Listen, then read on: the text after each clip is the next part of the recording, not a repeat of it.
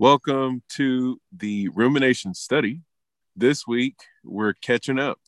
We have Parsha Naso and Parsha Behalotka. Naso was last week. Behalotka is this week. So we're going to do a double barrel rumination study. So here we go. Baruch atah Adonai Eloheinu melech haolam, asher kirishanu b'mitzvotav v'tzivanu la'asok b'divrei Torah. Ve'harevna Adonai Eloheinu et divrei Torateka befinu ufi amka beit Yisrael. V'niyeh anachnu v'tze'etzeinu v'tze'etzei. Amka beit Yisrael kulanu yodea shemeka v'lomdei Torateka lishma. Baruch atah Adonai hamlamed Torah le'amo Yisrael. Hakadosh Baruch Hu, please send Mashiach now. Amen. All right. May we all merit his return. Yes. Let's go. Let's get this exile done. Well, this first rumination will shed some light on that. No pun intended, of course. Right. If this one doesn't, then Behalotka will, because the menorah getting kindled. And what a day. Right out of the gate, I mean, I've been reading the Or Chaim on this, and he has a ton to say about it. But getting right into it, the presence of light reveals flaws. The revelation of the Holy One, blessed is he, reveals our unworthiness to receive that revelation. But that's not the purpose for light, nor for the revelation of Hashem.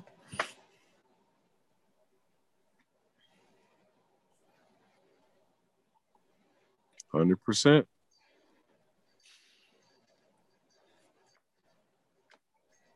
There is a line of thinking in some theologies, sadly, even among those who call themselves messianic, that goes something like this.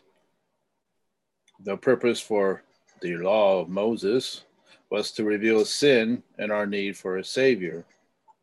Now that Jesus has come and the way of salvation is made clear, we no longer need the law of Moses. Instead, we have a new law, the law of Christ. Now, obviously, this has problems, first of which it does contradict the Torah. I'm glad you said it. It's just right out of the gate, right? You know, this is the thinking, it's mainstream thinking. And sadly, it's crept into a lot of messianic circles, unfortunately, especially among Hebrew rooters who don't listen to the rabbis, you know, who don't seem to think that the words of the sages have no bearing.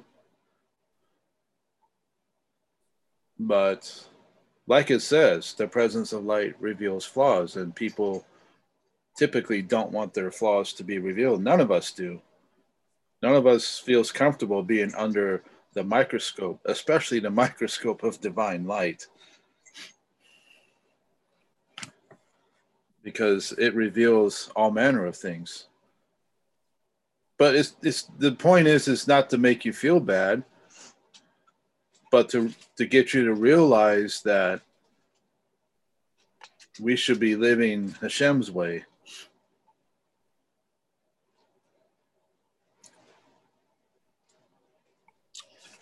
So it's interesting. We're talking about the revealing the flaws, because that makes me think about the shiny laver.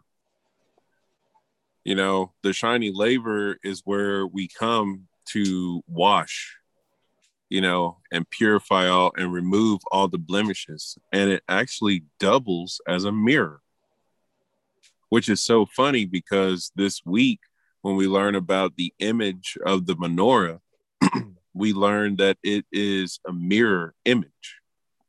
It uses the word mare, which is like this vision, and it's actually related pretty close to the word for mirror, like a reflection, so to speak. So what I was thinking of was the letter that Yaakov wrote, chapter 1. And he says, let's see here, in verse 23, for if anyone is a hearer of the word and not a doer. So in other words, if you spend all your time on nishma as opposed to naseh, which is we will hear, but we're supposed to be the doer. Naseh is do. Nishma is we will hear, right? So if we spend all this time hearing but not doing, then it says, he is like a man who looks at his natural face in a mirror. Verse 24, for once he looks at himself and goes away, he immediately forgets what sort of person he was. And I think about verse 23 being the light, like revealing our flaws. And it's interesting that that happens through us hearing, you know, because we can go all day thinking, oh, I'm the greatest person ever. But let someone critique you. Let some incident happen and you have to hear about it. You're like, oh, I was doing great till you said something. It's like, were you? But verse 25, but the one who looks intently into the perfect Torah, the Torah that gives freedom, by the way, that's the Torah of the Messiah, and the Torah that gives freedom and continues in it, not becoming a hearer who forgets, but a doer who acts, he shall be blessed in what he does. And so I was thinking about the whole aspect of the intention of our flaws being revealed is for us to take action to rectify. And one of the things that my Rabbi Trugman Shlita, brought down this week in his teaching on the Parashah is that we are to all make shuva. And shuva is not for just because you've done something wrong. Shuva means you want to get closer. And we have this interesting definition for sin. It's called missing the mark, right? Which we know is breaking Torah. So anytime you violate the Torah, you miss the mark. So to clear that up. So if you think about always getting closer, your teshuva is the fact that, yes, we are sinners, but the goal is to sin less and less and less, get closer and closer and closer to the mark. And that's what teshuva is. This is why you can always say, make teshuva, for the kingdom of heaven is at hand. Repent, for the kingdom of heaven is at hand. Yeah, that's interesting you bring that up because I was thinking the Or Chaim's comment on chapter 6. You know, a man or a woman who commit any of man's sins to commit treachery towards Hashem. That's the word that the Humash uses. Treachery. Treachery. That's how it's translated by Art Scroll. And the Or Chaim says, the verse says to commit treachery toward Hashem rather than saying, and committed treachery toward Hashem, as it does elsewhere. This implication is that the sin is not only itself the treachery toward Hashem, but is rather a stepping stone to the treachery. This can be explained in the light of the words of the sages of blessed memory in Bava Kama 110a, see Rashi there, who said that the passage here is speaking about one who lied in response to his fellow's claim that he owes him money, and he then swore falsely to him. See, this is another flaw that the divine light reveals. Ultimately, this is the point that the Or Chaim it makes, especially in this parsha, because then later on we deal with the sota. But it's not just about the woman. Well, yeah, the husband gets caught up in jealousy, right, and brings his wife, whom he suspects of being unfaithful. But in reality, it's a two-way street because in marriage, there's a tendency to provoke one another to anger or to do things you wouldn't normally do. Um, the rabbis asked that question. What did the husband do to cause his wife to act in this manner, to actually run out, and to be unfaithful in the first place. So, it really goes back to the garden. The wife gave me to eat, and I did eat. It's passing the buck. It's not taking responsibility for your actions. It's not allowing yourself to become accountable for what one does. Because the Orkai speaks of two things: treachery and lying. And also, I know he brings up money, which motivates a lot of people. Money does strange things to people. It's amazing what people are willing to do to get their hands on, like, say, a large sum of money. For some reason, they just lose themselves. They forget what manner of person they are. It's like that verse in James that you read. In the CJB, that verse 24 in that chapter reads, "Who looks at himself, goes away, and immediately forgets what he looks like." Mm. So we need to remember what we look like when we look in the mirror of the Torah. Wow, that's amazing, because the Torah is called faces. Like the Arizal says, there's 600,000 faces in the Torah. There's 600,000 letters in the Torah. Yeah, they call them faces. And those 600,000 letters are the 600,000 souls of the Bnei Yisrael that came out of Mitzrayim. So literally, we have an identity found in the Torah. Yeah, it's all as wrapped they up used to in say it. back in the church days. Our identity is found in Christ. So it's so funny because, yeah, it's found in the Torah. That's what we look like. Yeah, So it shows you the manner of person you presently are, and yet what you could be if you perform the mitzvot faithfully.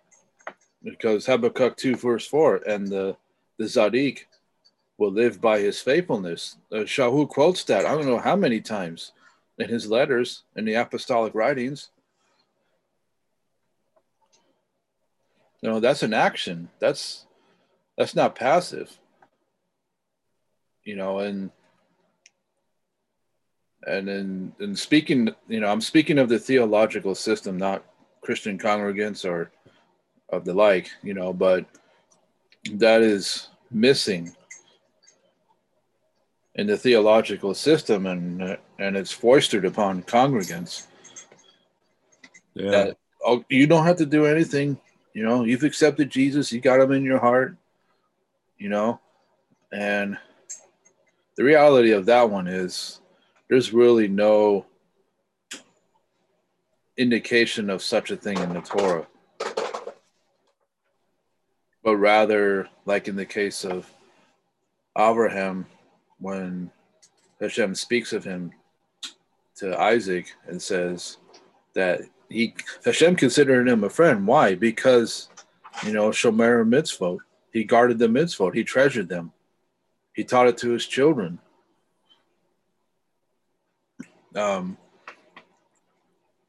So before you go on, I think it's really neat that you mentioned that we're not picking on congregants, because I get this sense that there's a lot of Christian people that are like totally not fitting the bill of what a Christian would typically be. The Sunday only church and, active in all the ministries. And then, I believe in Jesus and that's all I do. I'm literally just now getting linked up with a guy who is Christian faith, and his dad, I guess, is like a teacher or deacon or something. and he is hungry for Torah and all the Kabbalah, like, yeah, he's all like, yeah, so Ain Sof, the four worlds. And I just told him, I was like, so you know about the levels of soul? He was like, no.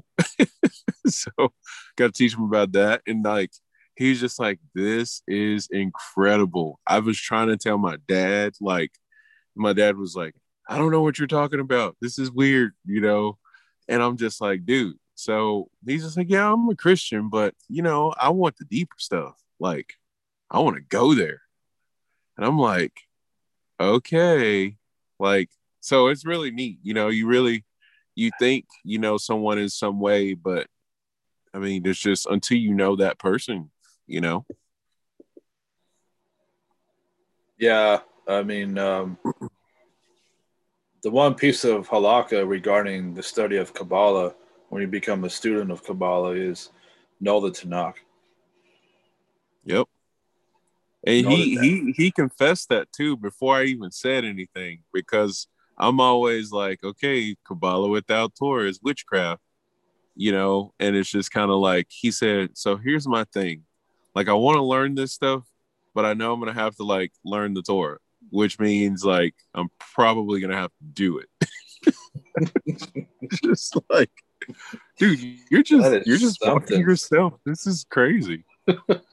That is something. I mean, you know, that's interesting because when we were out in California, um, a guy who used to date my wife's twin sister for a while, his name is Herb, and he came up to me asking, you know, I would like to learn Torah because I'm discovering that, you know, there are some things that are amiss and are not lining up, or that just don't make any sense to me. And I said, sure, you know, I can teach you, I can show you, you know, a little bit here, a little bit there, you know, because one thing I don't like to do is to overwhelm people, Man, you know, the struggle is because it's real. real easy to do because you get all excited. Oh, this person wants to know Torah, you know, and you have to govern your passions, you know, Yep. and just take your time and take it slow, You got to bring that mountain down to a burning bush. you know. Um, yeah, no, it's amazing. Yeah, totally. That's um, fantastic. You know, that's Hashem. You I know, mean, altogether. Um, and you know, it's really a miracle because the institution, I mean, it further spins off, you know, into craziness. But you know, the mercy of Hashem allowing people to be able to be delivered from that, you know, and finding him through that, you know, kind of thing. And it's just kind of like, wow.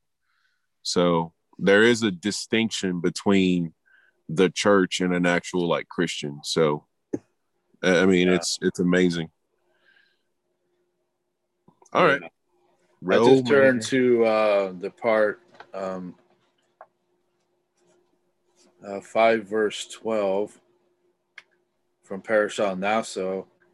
You know, speak to the children of Israel and say to them, any man whose wife shall go astray. Hmm. Lord County points to three particular peculiarities in the wording of this verse. The Torah uses a double expression, speak and say, which is daber and ve'amarta. Hmm. It also changes its terminology, switching from the term speak, whose root is daber, to the term say, whose root is omer, like omer le Zion, say to Zion. Soft Seemingly, speak. mhm. Seemingly, even if a double expression is needed, it could have said, say, emor, to the children of Israel, and tell, Be'amarta, them, using the root omer both times. An additional point to be addressed is that the verse uses a double expression, ish, any man, literally, a man, instead of saying just ish, a man. Orkain first accounts for the phrase speak and say both in terms of the double expression as well as the change in terminology. The reason the Torah says speak and say is because there are two types of women who are subject to the sota procedure described in our passage, one who is innocent of adultery and the other who is defiled. The passage goes on to say that when a defiled woman drinks the sota waters, her stomach distends and her thigh collapses, whereas a pure woman is enhanced by the waters, and she shall bear seed. Verse 28, meaning that she will bear children more successfully. I mean, immediately as I read this, I'm thinking of the parable of the sower in this context.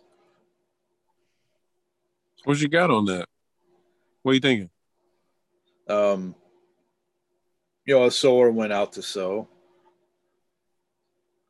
Some seed fell among stony ground, some seed fell among the thorns, other seed fell by the wayside, and then some seed fell into good soil.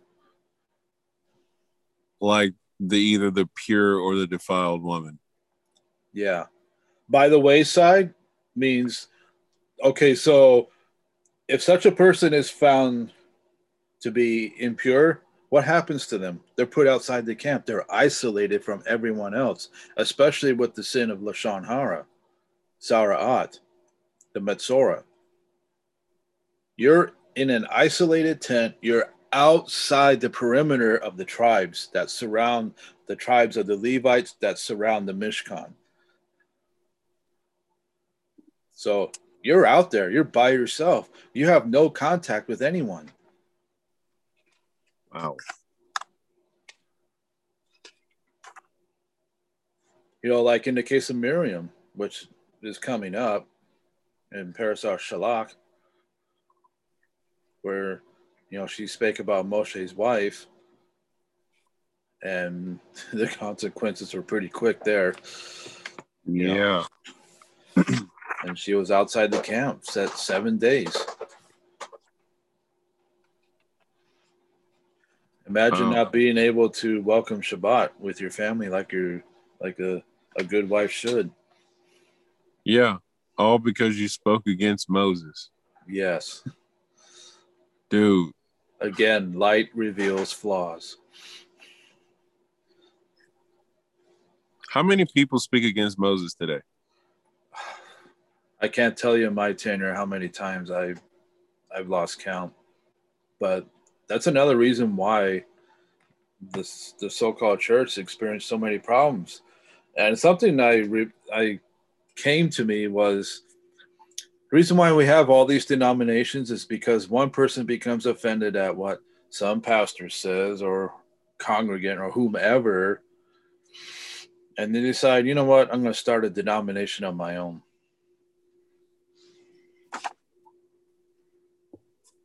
And now you have all these denominations. It's still going on. I mean, it's happened in the Pentecostal movement that I was a part of for a while. Even in my tenure, just something one person said or a decision that for lack of a better description, higher ups in the company decided to do, that you needed to be a card carrying member, which we will deal with in the next rumination. But it's how do people want to identify themselves? They want to be part of something that's larger than themselves. But the problem is, if you don't govern that desire sufficiently enough and come to the realization that the only identification that's worth anything in this world is the Torah. I mean, That's it. There can't be anything else. There's no other objective source by which to compare your actions, your thoughts, even. compare your thoughts. Yeah. You know how profound that is? Because you know how we get asked our opinions on things. So what? So if you were in this situation, what would you do? You know, like what else can you use in the world as a governor and a comparison for your thoughts? That's another way to understand the verse in James. Who looks at himself, goes away, and immediately forgets what he looks like. Man, You wow. know, and then he says, but if a person looks closely into the perfect Torah, which gives freedom. See, that's important. The Torah declares our freedom. You will not find it in a man-made system of do's and don'ts because they're just fostering their view, their own personal standard of righteousness. As much as they espouse sticking to the scriptures, and many are sola scriptura, which always leads to misinterpretation, Ooh. you'll never get anywhere. You won't experience what it is to be righteous in his sight. Because this is what it means in Isaiah that all our righteousness is filthy rags, apart from what Hashem has commanded us to do, which all his commandments are altogether righteous. That's Psalms 119.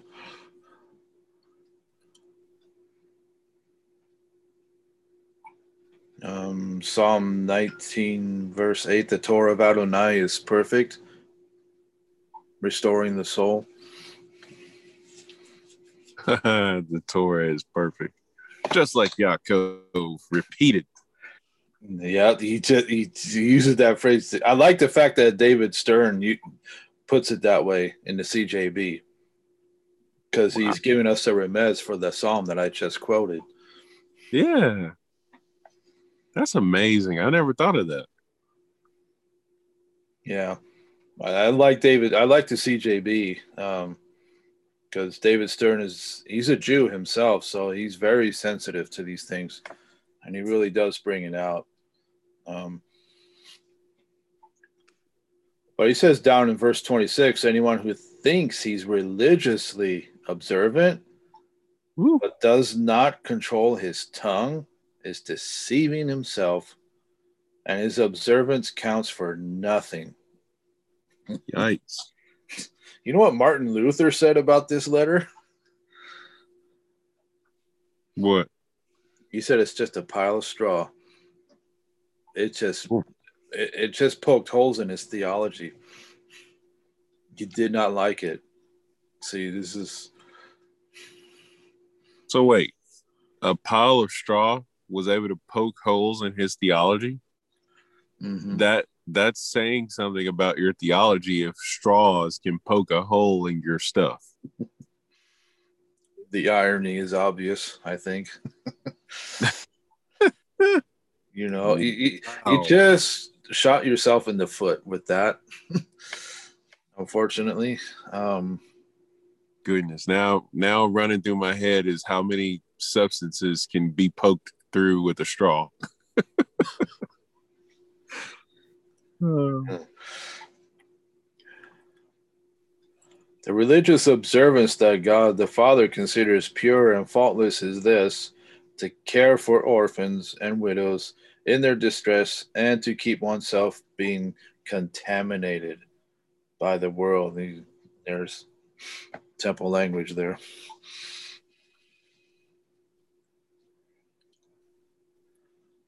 See, Right. You get whenever I read contaminated. James, I immediately go to First Yochanan. Always. Yeah. What you got? Um, I'll just hop over there. I'm doing this on my phone. Okay. Two. I was gonna say that whole temple talk with the contaminated, because remember there's mikvot all around the temple. Mm-hmm. So there's Oh, they always surrounded the perimeter of the temple. Yeah. Because that's where Peter declared his message of Teshuvah on Savaot. This totally gets missed by the church altogether. They think it's the birthday of the church. No.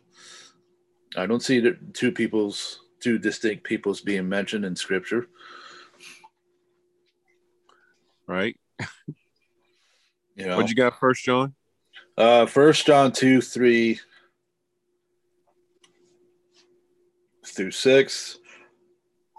The way we can be sure we know him is if we are obeying his commands. Anyone who says, I know him, but isn't obeying his commands is a liar. The truth is not in him. There's a lot of people I know who have us. They would be shaken by that. Yeah, Bezrat Hashem, which would mean you start telling the truth. If you're one who holds to anti-Semitic theology that denigrates the Torah and Moshe, which ultimately denigrates Mashiach, then you are a liar. The truth is not in you, and the Torah is truth.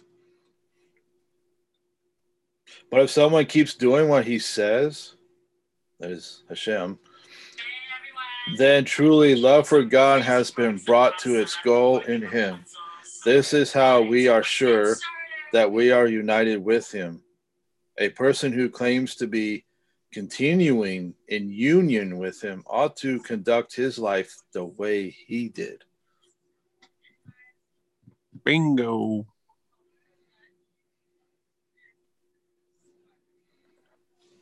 Yeah.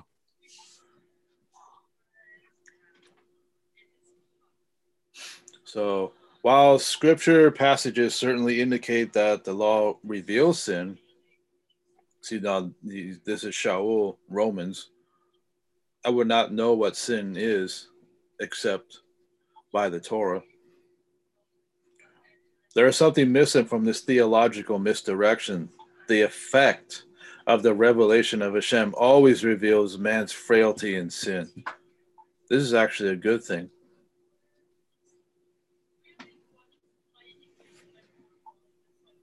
Shabbat 88A, when we were given the Torah from Mount Sinai and Hashem was speaking, every word he spoke literally caused our souls to separate from our bodies,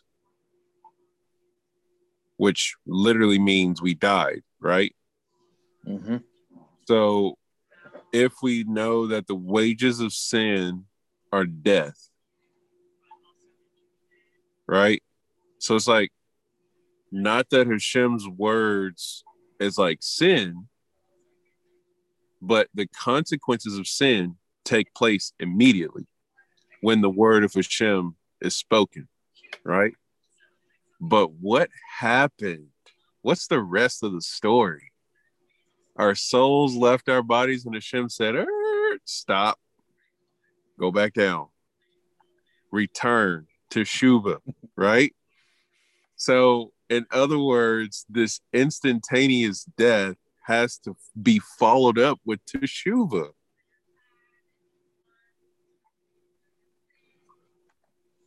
You know what's interesting? The word emet. If you drop the aleph, you have the word mot, and the vav's not included though, but you know it can be inferred. You know, and mot is the Hebrew word for death. So without truth, there's death. Yeah. The Aleph. Which is the name of Hashem. It's combined gematria being 26.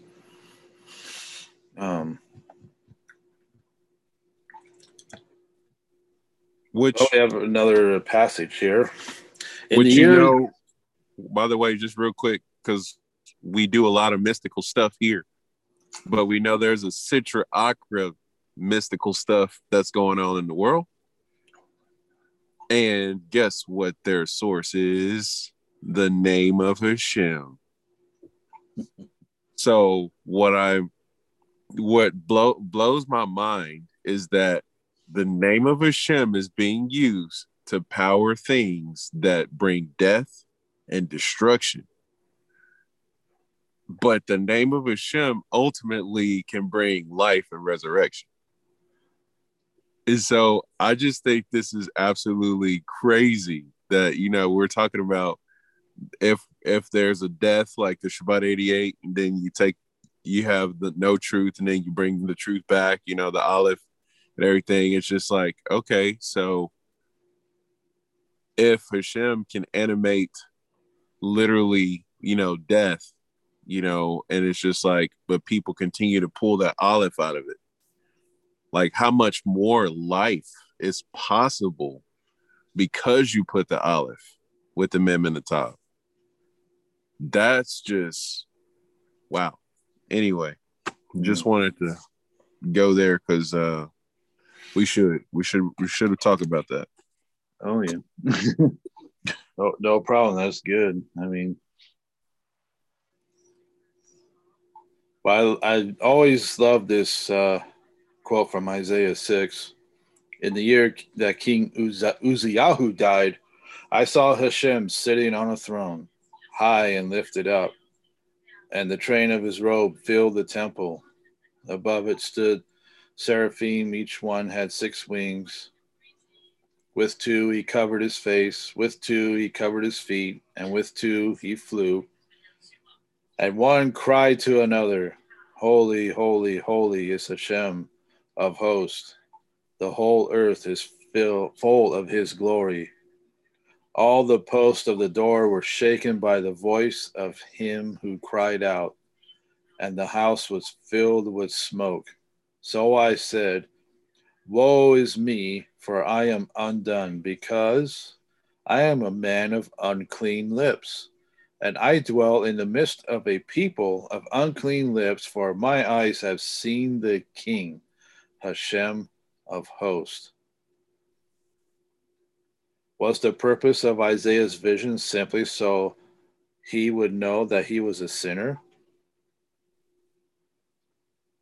Wow.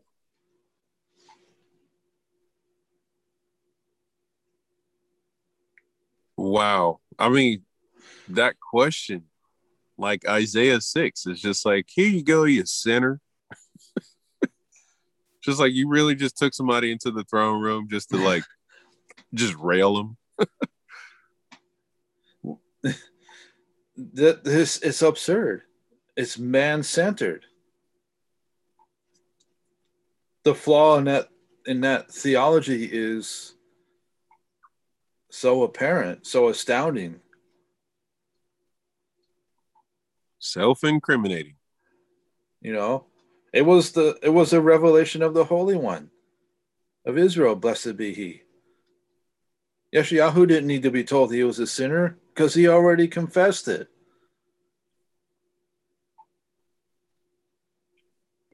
What verse is not in this chapter? Yes, Isaiah, correct. You are a sinner. Shame on you. No. That's not even in the Midrash. No. I mean, I stress this point all the time, and that the Torah is the revelation of the righteousness of Hashem. First and foremost. That's what it is. It reveals who he is.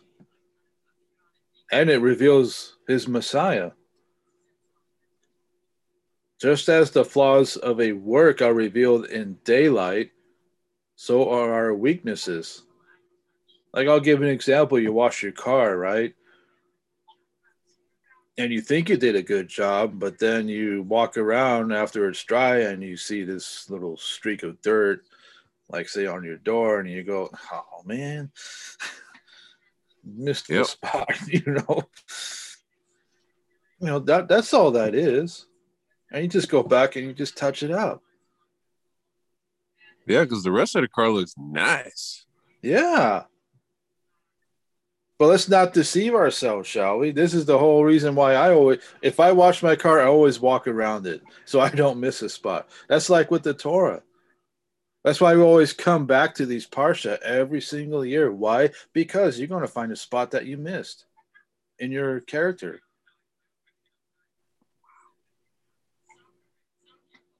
So did you just say that the Torah portion is a character study? They all are. Wow. Every one of these parashiot are a reflection.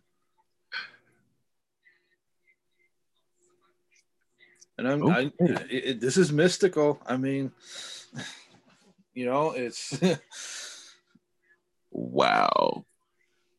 all our thoughts, all our actions. The world of Asira and Yetzirah as well, because thoughts form in our mind. See, this is why meditation is important in Kabbalah, because the first thing you focus on is your breathing, so that you're conscious of it. And so as you progress through your meditation, depending upon which one you're doing, like say the four worlds or the Sephirot or the four archangels or the divine light, all those things are going to reveal your flaws. You're going to realize it only though, and this is a prerequisite, once again repeating, that make sure you know the Tanakh, that first and foremost the Torah. Make sure you know it as best as possible, because you're going to need it. It's your foundation on which you're building your house, your emunah, your bitachon, your confidence, because you're going to need it when you get into the mystical, because it serves as a foundation so you don't get spiritually shipwrecked by engaging in an aspect of Kabbalah that you're not familiar with or not accustomed to, that you haven't mastered, which is my advice to anyone regarding that. Because the interesting thing about it is, we see how man-centered that statement, when he says, so he would know that he was a sinner. All the meditations, they're not centered on us, they're on him. And without the Torah to help us and keep us firmly planted, you'll be shipwrecked on some island, and isolated. Yeah. Trying to make a fire and get bit by a snake. Oh, now you're talking Acts 28. Yeah. That actually happened. Yeah, you got me. Okay, cool. Yeah. Yeah, just as the flaws of a work are revealed in daylight, so are our weaknesses, our failings, our sins are revealed in his presence. And just as a candle is subsumed in the brilliance of the midday sun, so is our meager obedience to his righteous standard is as filthy rags. But let us not be confused. The purpose of the Torah is not to reveal sin. May it never be said. May we never think it. Amen. The purpose of the Torah is to reveal Hashem. It is to reveal Mashiach. Which, by the way, this is how we bring Mashiach.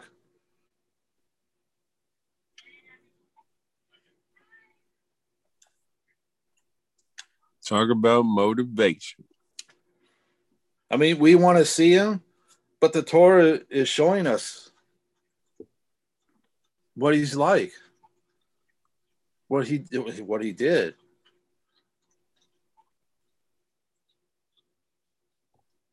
I recall someone always talking about grace is found in the first Torah portion.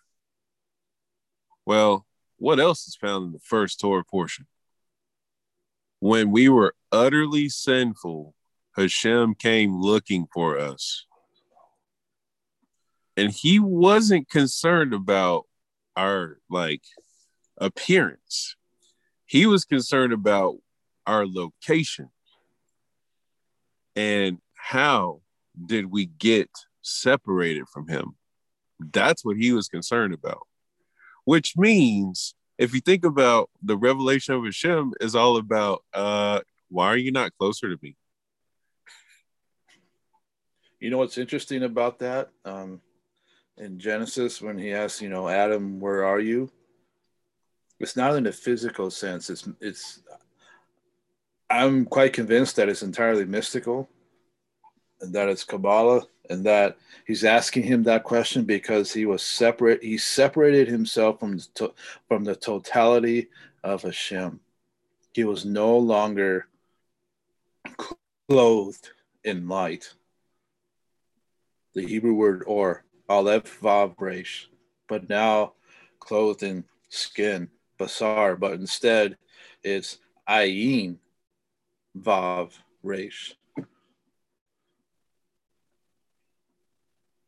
My God, why have you forsaken me? When Yeshua was on the stake, the crucifixion stake, when Esther was in the hall of the idols of King Achashverosh. So this moment of where are you? Like that's the intensity of it.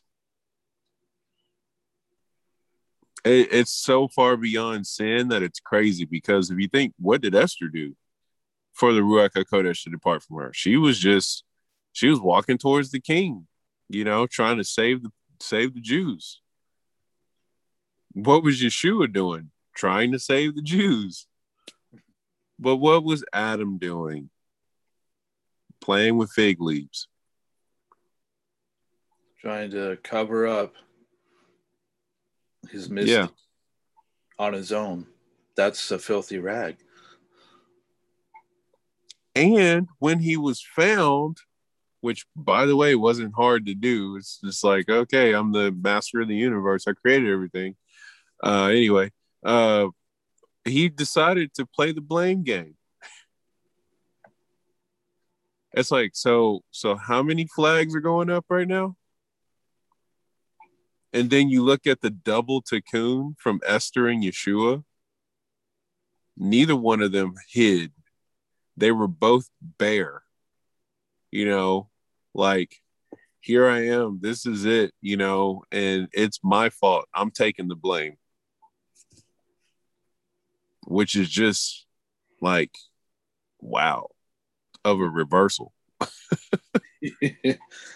Yeah, when I was explaining about the two Hebrew words there and how skin or begins with the letter ayin, you get that if you subtract the gematria of nekiva from seker. Yeah, the female from the male. Yeah. Woo. And you have 70. And it's also the word for eye. Yeah, come on. And so she saw that the tree was good and to make one wise. What does James say concerning the wisdom that is earthly? It's sensual, it's devilish. And what did the Nakash do with Eve? Poison. Sensuality. That's what the rabbis say in the Talmud. Yeah. Poisoned her thinking.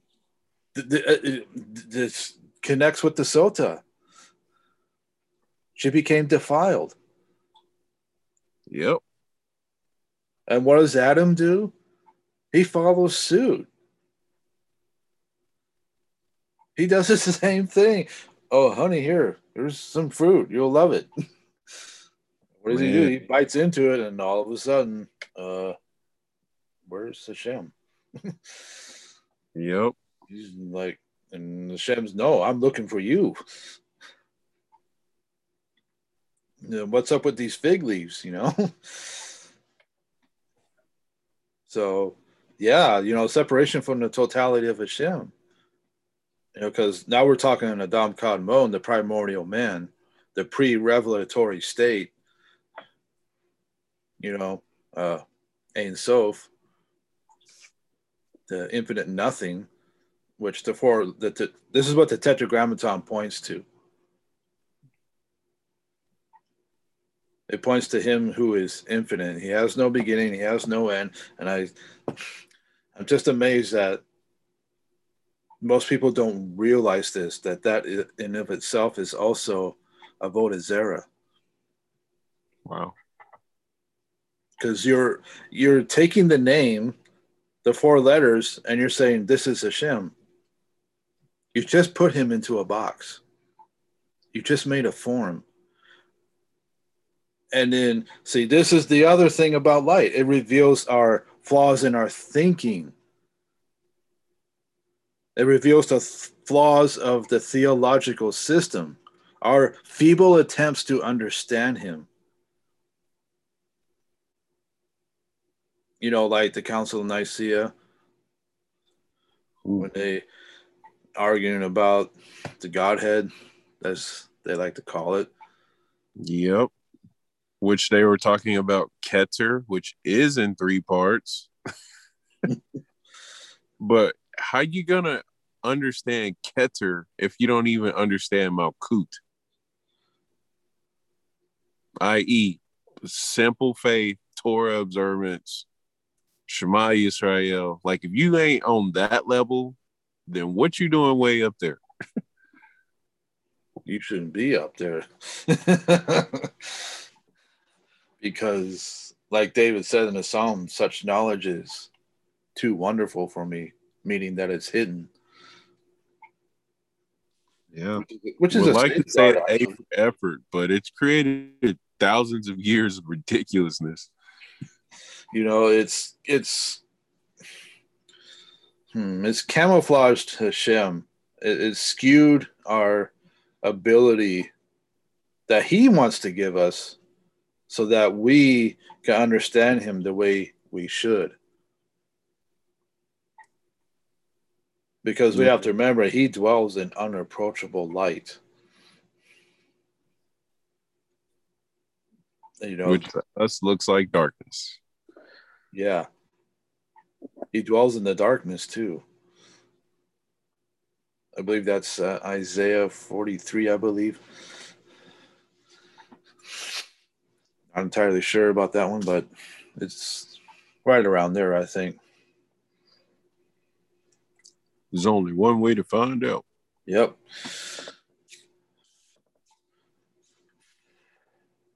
There's a couple of passages in Isaiah. While you're looking that up, I'll read these 2 verses. For if you believed Moshe, you would believe me, for he wrote about me. And that's Yochanan 5:46. For Mashiach is the goal of the Torah, and righteousness to everyone who believes. For Moshe writes about the righteousness of the Torah. The man who does those things shall live by them. Romans 10:4-5, and he's quoting Habakkuk 2, verse 4.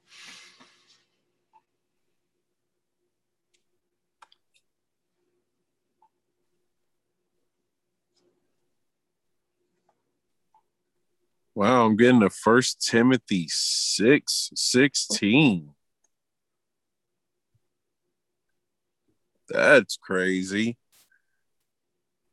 Who alone is immortal and who lives in unapproachable light and whom no eye has seen or can see, to him be honor and might forever.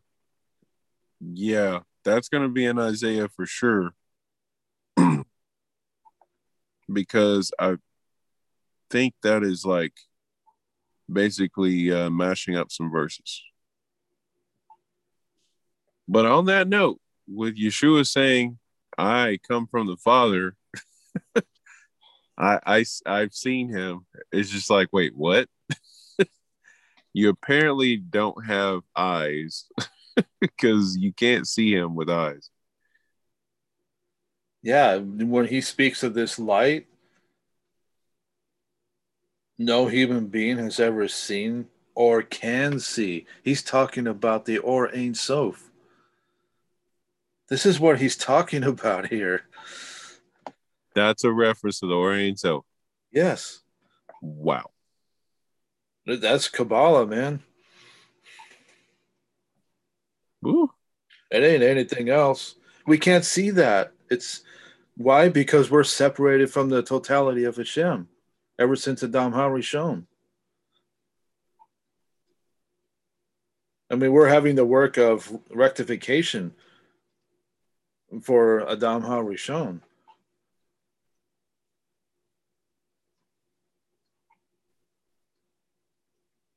What chapter of Isaiah you said? 45? Somewhere around there in the 40s, I think. Um,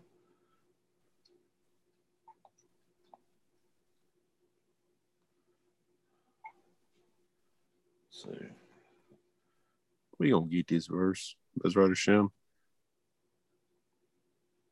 There's 45:7. I form light and create darkness. yep, there we go. Darkness shall cover the earth, gross darkness the people, but the Lord shall arise upon you. That's 60.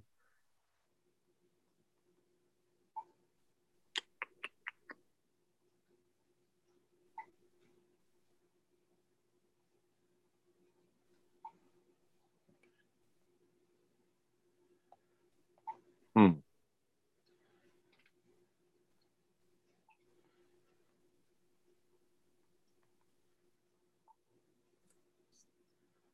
Let's start with 45.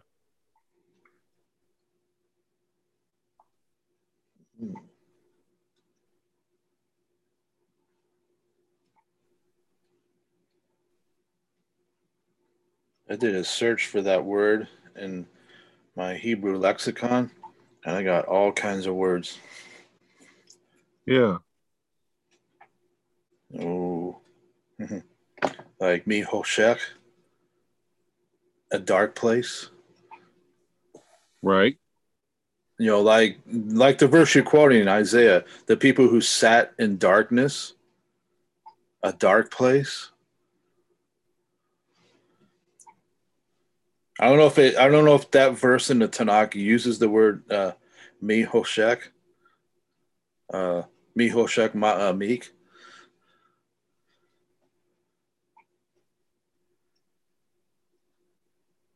Yeah, dark place, hiding place. Mach Aretz, dark region. Man.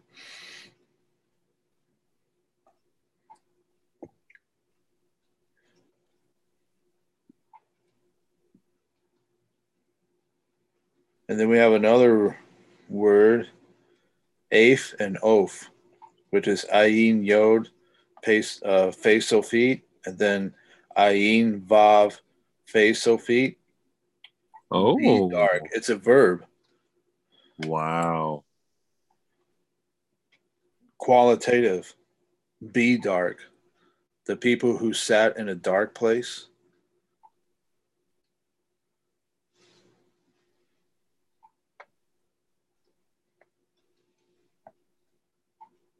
And then we have another word, Zalal, be or grow dark, qualitative. Grew dark, like evening came on.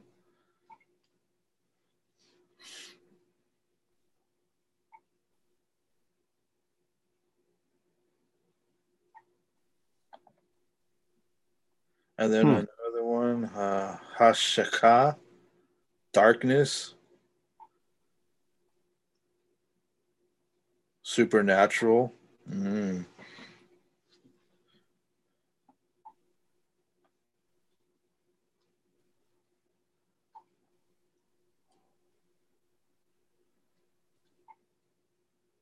So telling 1811 says he made darkness his covering, his canopy around him, the dark rain clouds of the sky.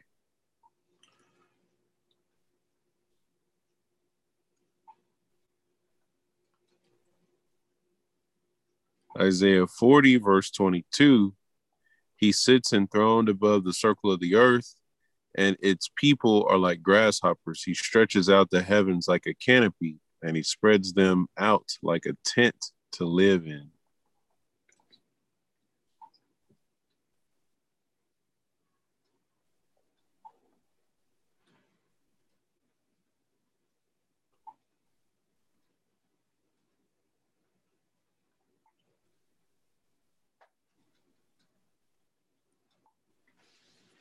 Hmm.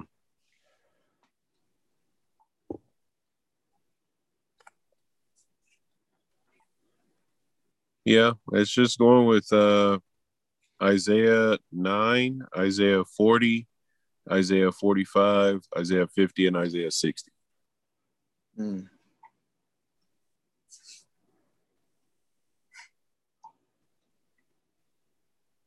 Mm. Here's another word, av, which is ayin, vate, dark cloud, cloud mass, thicket, dark cloud, rain cloud as high, chariot of covering his eyes, casting the shadow as swift and transient in all similitude, uh, disposed by God, cloud of dew.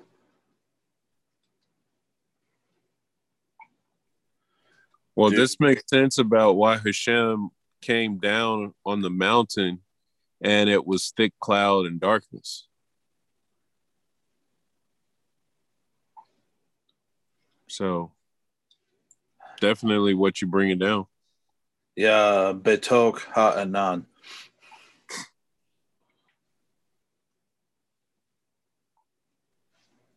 Um, Okay. Well, I think that's some good circles around that though, as oh, far as highlighting those points and connecting them together, like the Sefer wrote.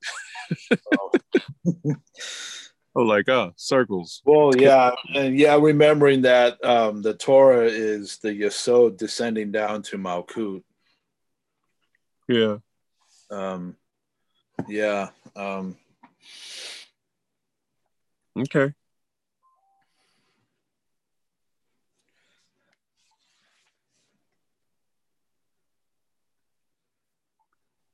Yeah, because you think about how outside of our Earth's atmosphere and as we go into the galaxies, it's like it's dark out there, except for the lights of the stars, the luminaries, the different galaxies,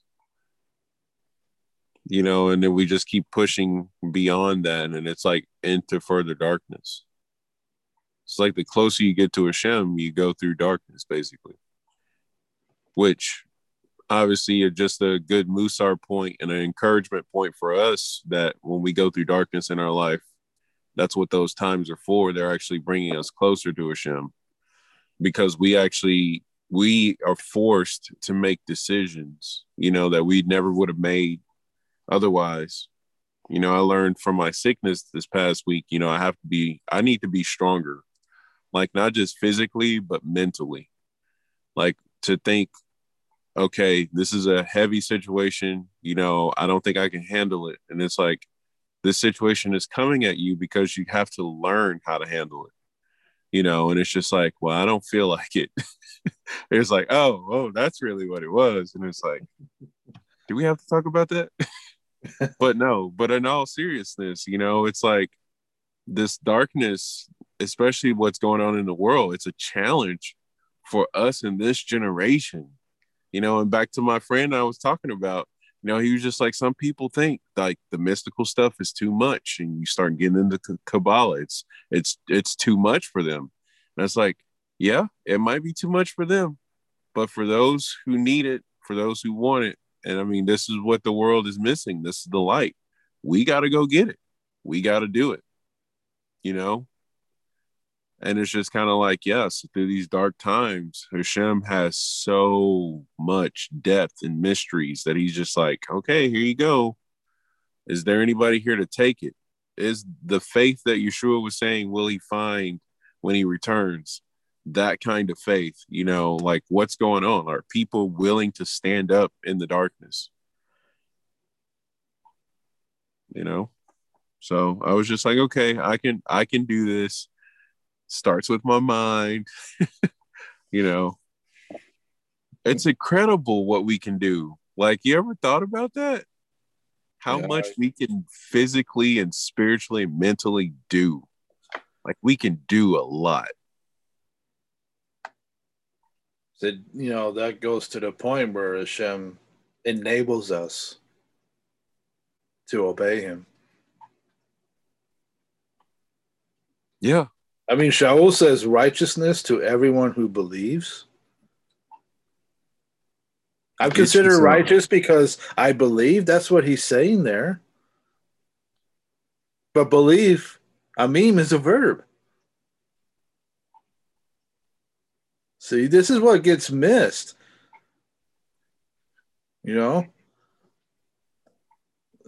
After the fact, because he also says, when I want to do good, the Yetzer Hara is there, and I'm paraphrasing. Yeah. Oh, you mean like crouching at the door, like he told Cain? Okay, yeah. So Shaul now is rehashing Genesis 4. And you know what's the greater sin that Cain committed? Oh. The fact that he didn't do anything about it.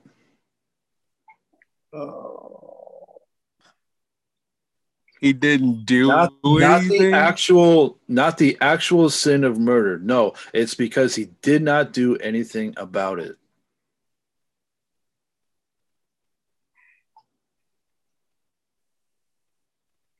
Wow. I mean, I was watching Rabbi Foreman on Aleph Beta about this when he gets to this, because he's talking about Yabum. Because Adam and Hava did an act of proto-Yabum when they gave birth to Seth, because they had to continue, in a sense, the name of Hevel. Right? But Cain was supposed to continue the name. Yes, he was supposed to guard his brother. He was supposed to lift him up. He was supposed to enable him. What generations could have come from him? Of righteous men, Torah scholars. From Cain. From Hevel. Oh, the Arizal says that he was mostly good. Yeah, he had a little evil in him, and the Arizal speaks of Cain that he was mostly bad with a little good. There were two opposites, basically.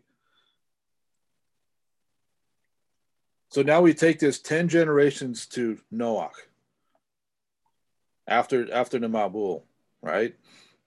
And, Noach's drunk in his tent. He's got no clothes on, and Cain comes walking in and sees his nakedness, and then he walks and tells his brothers about it. And they're going, "You did what?" Their act was good by grabbing the blanket, walking backwards, and covering their father's nakedness, but what did they do about their brother?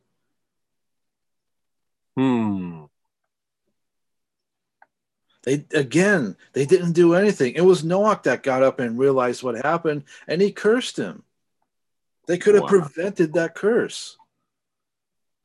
Wow. That's heavy. So now we come another 10 generations to Terach, the father of Abraham, Nachor, and what was the other one? Because Sarai was married to him, and he dies at a young age. Oh, man.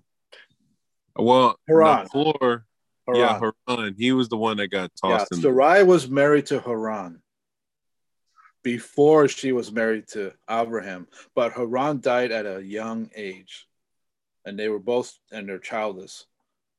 Abraham, in an act of proto Yibum, marries Sarai to continue Haran's name. This is what he should have done, but there are several incidences where, see, this is again, light reveals flaws. He was more concerned about his material livelihood, Parnassa. Yeah. When they wanted to move to, I think it was, Canaan, they wanted to move there and start over. But what were they doing to continue? Because Terach went with them. Oh, Haran was Nahor was Sarah's dad. Yeah, look at the Maftir for Noach. You'll find it there. Okay. Yeah. Because it's Genesis 11:29. Abraham and Nahor took wives for themselves. So right there. Yep. The name of Abraham's wife was Sarai. The name of Nahor's wife was Milcah.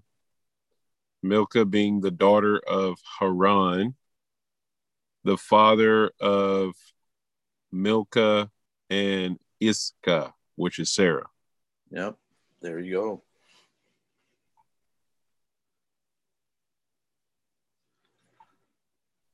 Okay. And Rabbi Foreman presented this nice template where you see the word Shem, which is name.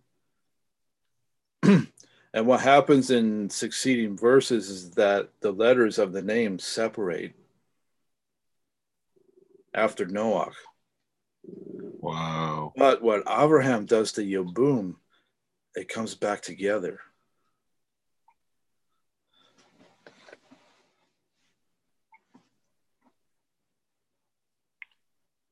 I was just thinking earlier when I said Cain, I was thinking of the potential of the souls that could have descended from Cain had he perpetuated his brother's name, because we know that the Gilgul, the soul, goes into the progeny of the honored deceased. And to think about a combination of Hevel and Cain into further generations, like to take the good from Hevel and take the good from Cain and combine those, like that would have been awesome. Well, we know that Moshe is the Gilgul for Hevel. Right. So there you go. So points being made, the one who received the Torah and taught it to us. But see, wow. That speaks so loudly of Hevel. How could he have disseminated Torah with what the Arizal says about him?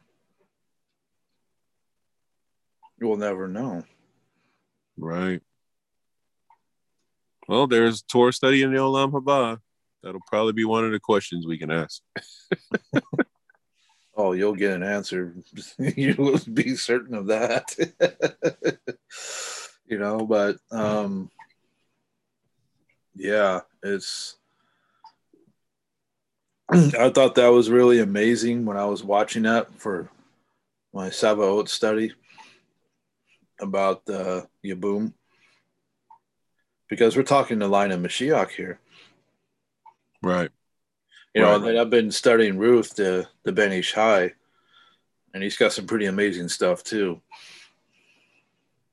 Yeah. How if Ruth was not persistent enough to go with Naomi, then he would not have, the line of Mashiach would not have continued, because she the rabbis say that ultimately in the midrash, they say that ultimately Ruth would have been a nobody, even though she was a princess in Moab. Wow. Basically, like a dead end job, you know. So now she becomes the ancestor of the Mashiach. That's crazy. And the great grandmother of Melech David. So that's another act of Yabum as well, that Rabbi Foreman over at Aleph Beta points out. Yeah. Because this is something that only a close family member, a brother of a deceased brother, can perform.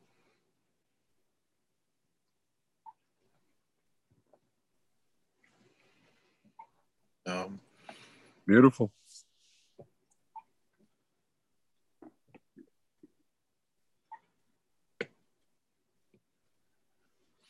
So now we can move on to the next one, rumination. Are we in Beholotka now? Uh-huh. Wow. Woohoo. So here we go. Rumination 34. What identifies the disciple of Messiah? Is it a creed, a bumper sticker, a membership? I'll give you a chance there to weigh in on it.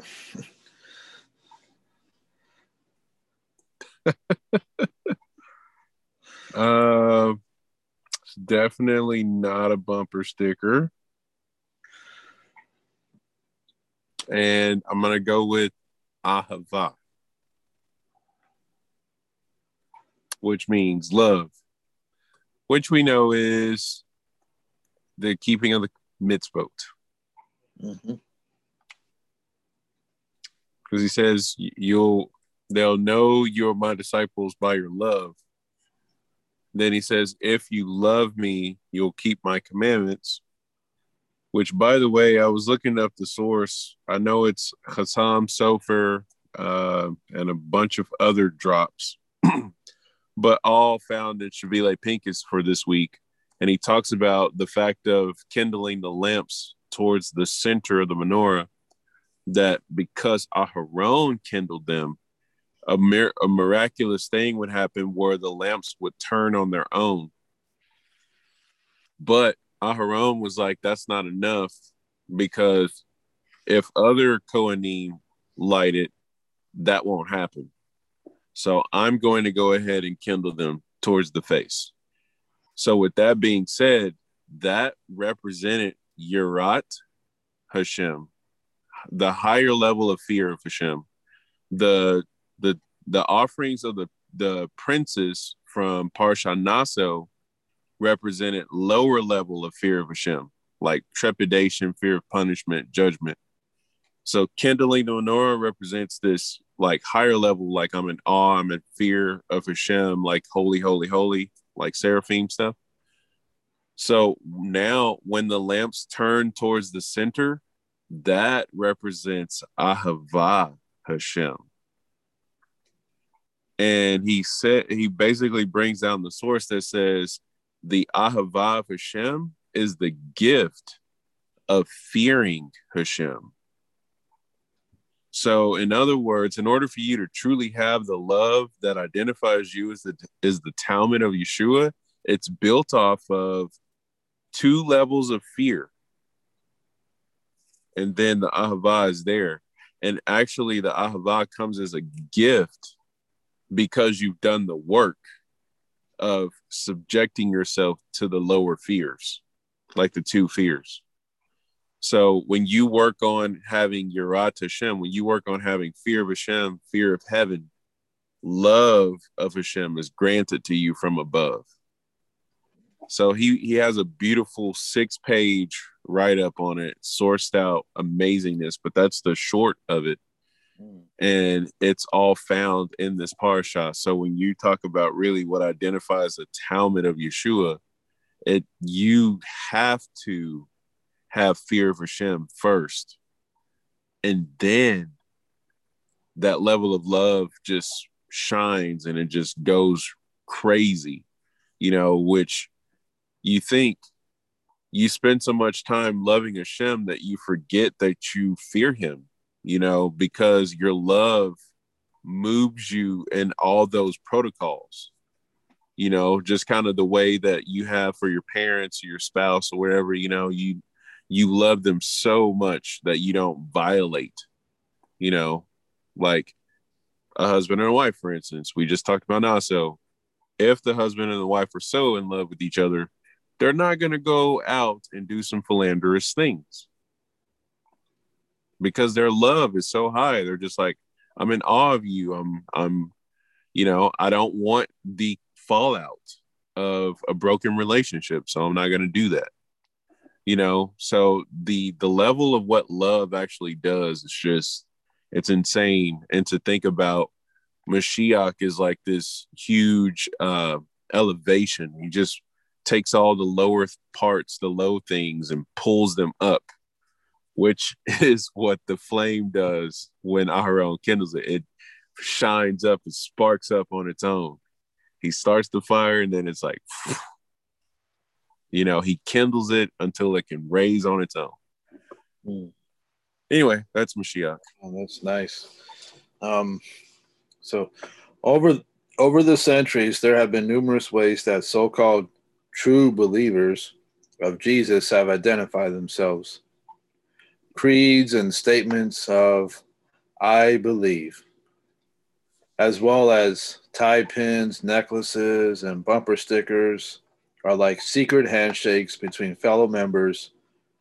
But what is the real way to identify a disciple of Messiah? Of course, any child of the 1970s Jesus movement can tell you they will know we are Christians by our love. By our love.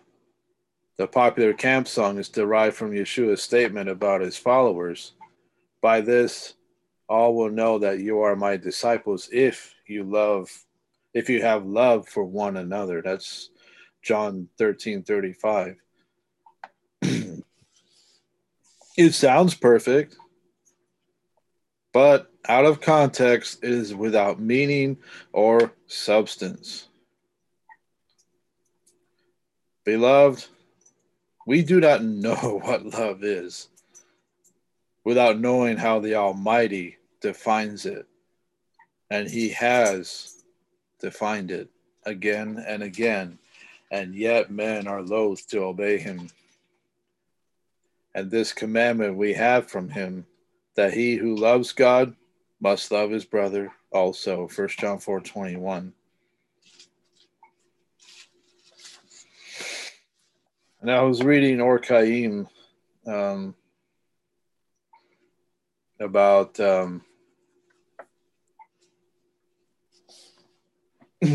chapter 8, verse 2, when he says,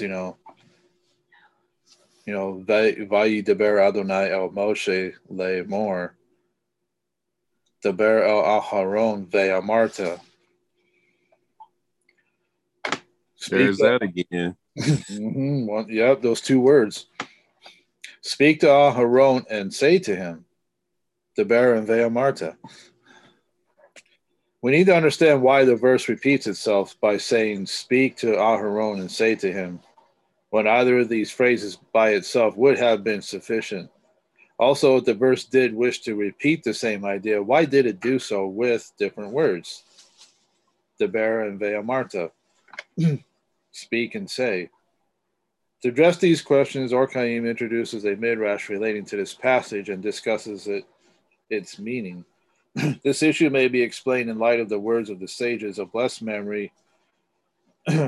Rashi, based on Bamidbar Rabbah 15:6, and this is a quote, why is the passage of the menorah written here at the beginning of this parsha, immediately after the passage describing the inauguration offerings of the Nisaim, which is at the end of the previous parasha? It is because when Aharon saw the inauguration offerings of the Nesaim, he was distressed that neither he nor his tribe participated in the inauguration. To comfort Aharon, the Holy One, blessed is he, said to him, I swear by your life, your portion is greater than theirs. For you light and prepare the menorah's lamps each evening and morning. By placing the passage of the menorah here, Hashem indicated to Aharon that his daily menorah service is greater than the Nesaim's inauguration offerings. The quote ends here. Orkadian points out three difficulties with this teaching. Now, these words of the sages of blessed memory need clarification. How does this consolation relieve Aharon's distress over not being included in the inauguration of the Nisaim? Why the act of kindling the menorah is not a parallel of the inauguration offerings?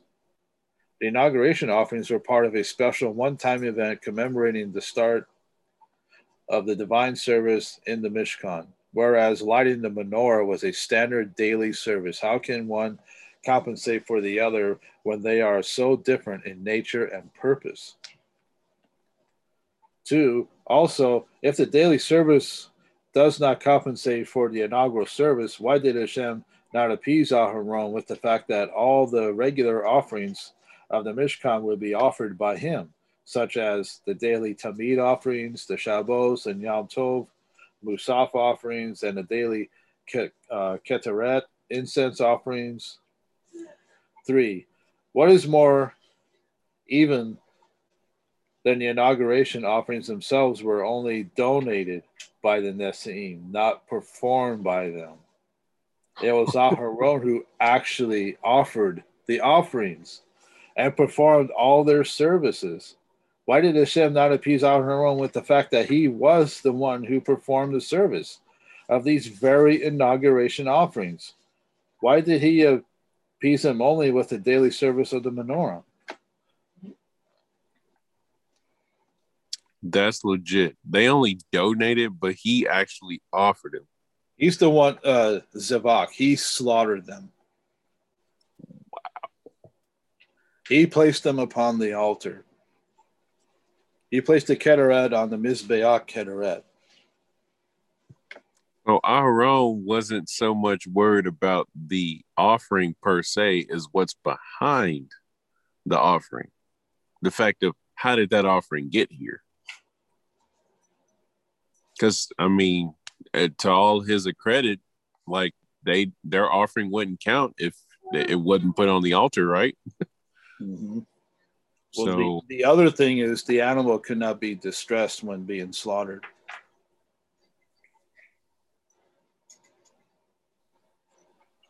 Wow. So who's looking out for their brother now, right? Wow. That's the halakha of kashrut, of shakita. Bro, you said we have to have love for one another, right?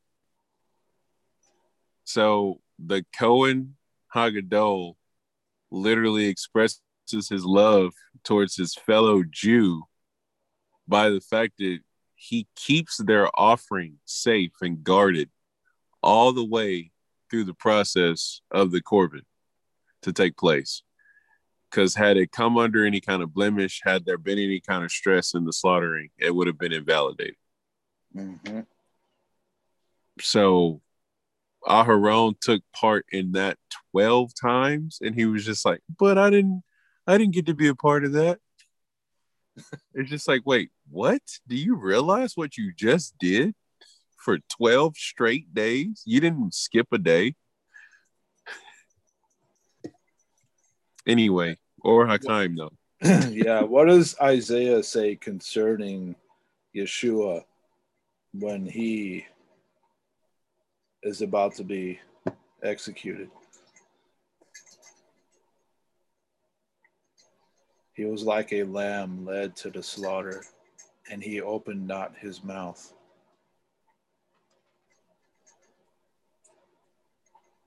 Yeshua said very few words to Pilate, and he didn't say a word to Herod Antipater.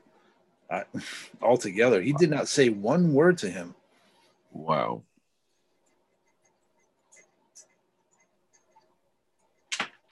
Minimizing stress, because remember what Luke's description of his prayer in Gethsemane Yeah.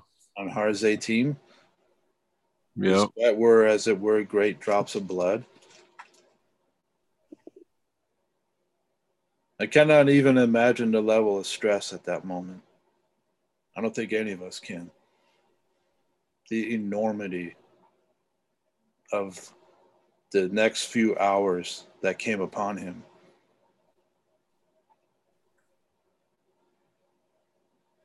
Kept quiet. You know, it's it's amazing, you know, because the Or Chaim also gets into the menorah here about the preparation of it, because that's what this parsha is about. Yeah. You don't just get to walk up to the menorah and be like, okay. You literally are ascend. Beha arloteka. When you ascend. There's another word there. Aliyah. To ascend. You ascend up to the Bima to read the Torah. Ooh.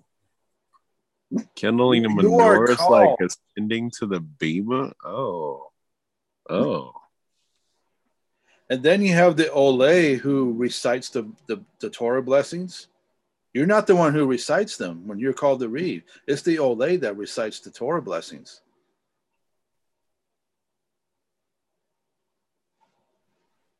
Bro, that's insane. Do you see how everyone has a part in the service? This is why Aharon was distressed. Where is my part in the service? And Hashem says, I swear by your life that your portion is greater, because they're just bringing it one time. Ooh. Ooh. Oh. There's a Sifrei on this offering section of the princes that says Hashem accepted things that he normally will not accept, namely people putting incense on the outer altar. A one-time thing. It's just a one-time thing.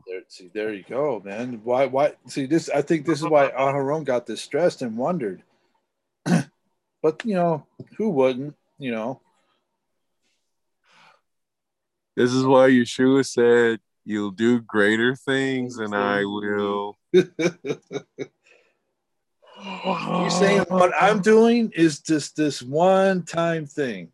That's what the writer of Hebrews writes. He offered himself up without blemish, without defect, and sat at the right hand of the throne of authority. One time. That's some Bruce Lee stuff right there. Oh my gosh. Wow. Woo. Once and for all. This is a shadow that's pointing to that. Yep. You know, and what do you get theologians saying? Away with these shadows.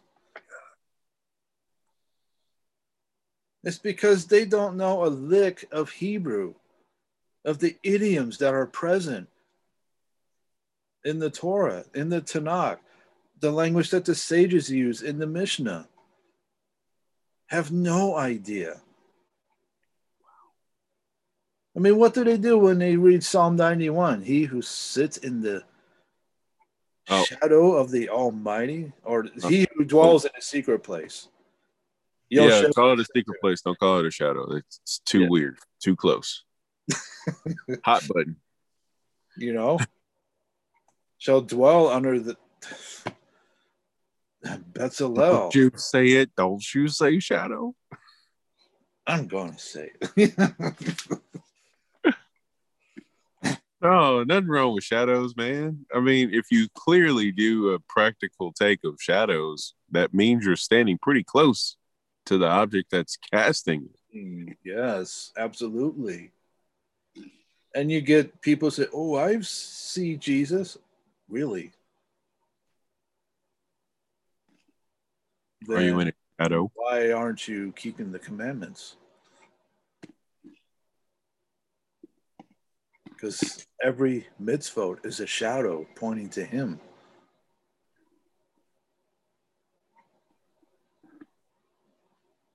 Just like your lamp. Yeah. Any object in between the bulb that emits the light and where the shadow is casting on gives you an idea of what it looks like. But let's be clear here, it's not a Shem.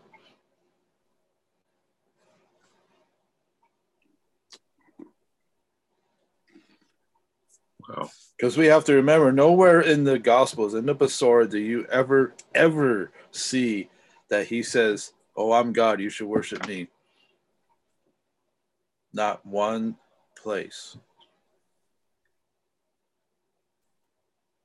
Yep. Because when Thomas says, "My Lord and my God," notice the order of the wording there of the Pasuk. My master, who's in the authority of Hashem, Oh. because because in the Dalish you see the word Elohim, which is in strict the attribute of Gevura, the authority Right. of Like a Iman. judge.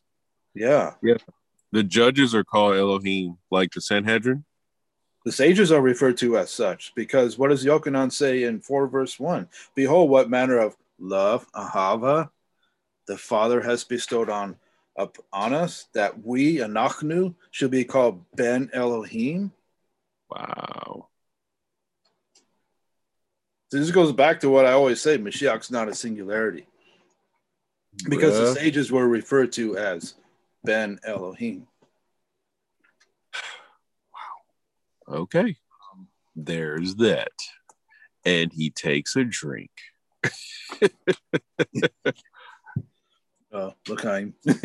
Yes, L'chaim. Selah over here. He's Dude, like, you know what? the I'll Or drink to Chaim that. has got some amazing stuff on the menorah, man. This is gonna, oh my goodness. Are you gonna light it up? Yeah, I'm gonna read it right now. Okay, the lamps of the menorah. The Or Chaim lays the groundwork for a new approach to this midrash by exploring a question about the menorah's lamps. The lamps of the menorah were bowl-shaped receptacles on the top of each branch to hold the oil, and had a spout-like opening on one side of the wick. Rashi on Shemot 25:31 and verse 37, where the lamps affixed to the menorah. Or were they separate components that could be removed and replaced? This matter can be resolved when we consider what the sages said in Tractate Menachot in chapter Shitei Midos 88b, which is that order of the Mishnah. How does one perform the service of preparing the menorah's lamps? He removes the lamps from the menorah and leaves them in the Ohel Moed, i.e., in the sanctuary where the menorah stood. He then, this is real. This is what kind of grabbed me, and I thought of something that Yeshua said. He then wipes them clean with a sponge and puts oil in them. Then the quote ends here. Guess what I have in my head that Yeshua says to the Pharisees, and it's in Matthew. Is this the cup drop? Matthew 23. Go for it. You may clean the outside of the cup, Yeah. Okay. but inside is full of dead men's bones and all corrupt, corruption. Yeah. Hypocrite, first clean the inside of the cup, and then the outside will be clean. Nice. Or Hachaim, huh?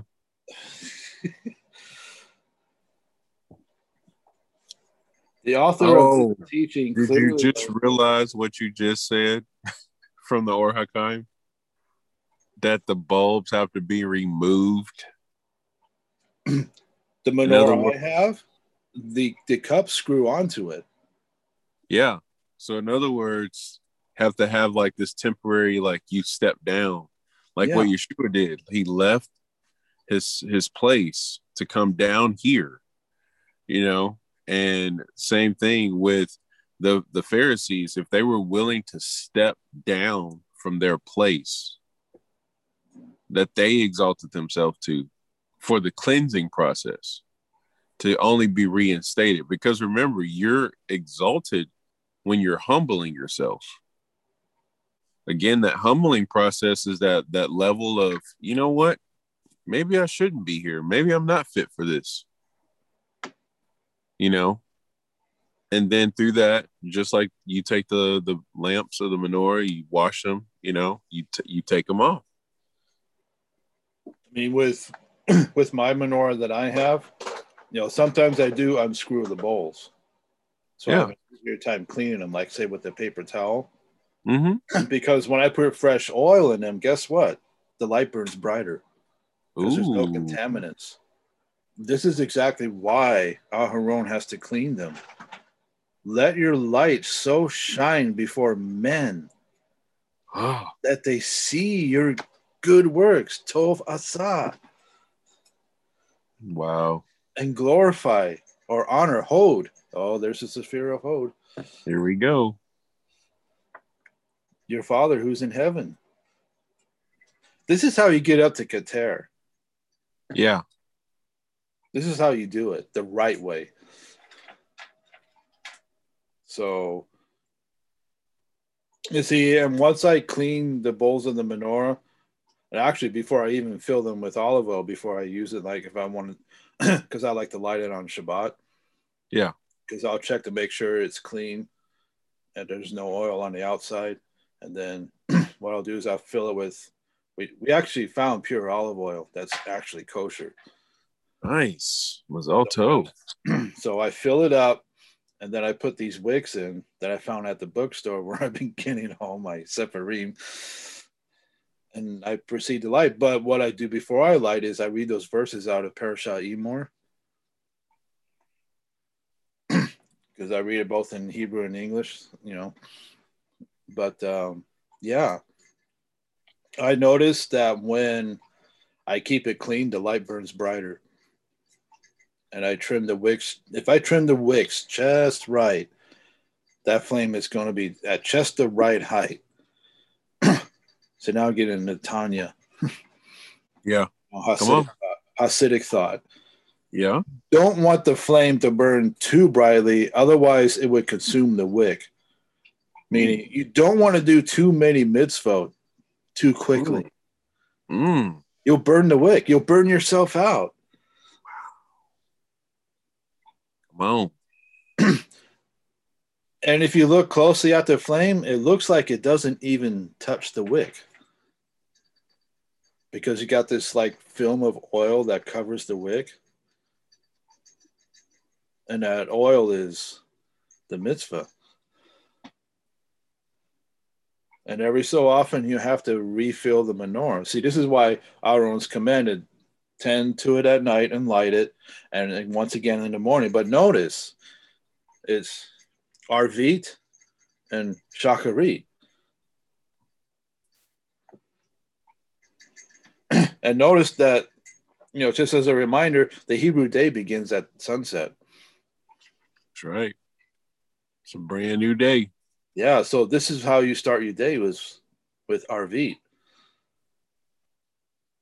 And then you have Shacharit, then you have the Minka, and then Arvit. And guess what? The first three letters of each word spell the word Shema.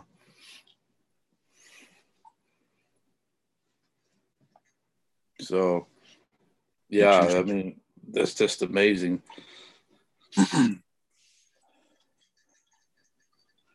Yeah, so the Or Chaim continues. The author of this teaching clearly maintains that the lamps were not affixed to the menorah, but could be removed for cleaning. Now, even according to the Tana cited in the Gemara, there are two disputes of that view, who disputes that view, and maintains that the lamps were affixed to the menorah. He also maintains that they were not completely immovable, for the stems upon which the lamps were fixed were thin and flexible, and when the Kohen would prepare the lamps, he would bend them downward until they were low enough that he could clear them out and wipe them down, and he would then set them up as before, as is evident from the words of Rashi there.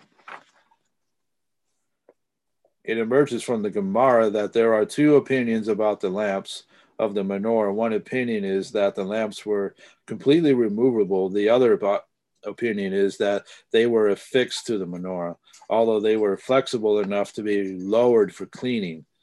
Or Chaim takes his own position in this dispute. Now I say that if I had been there when the Talmudic sages held this debate, I would have presented evidence from the verses and made the case before them that the lamps were not fixed, but rather completely removable. Or Chaim presents three passages from the Tanakh that demonstrate this position.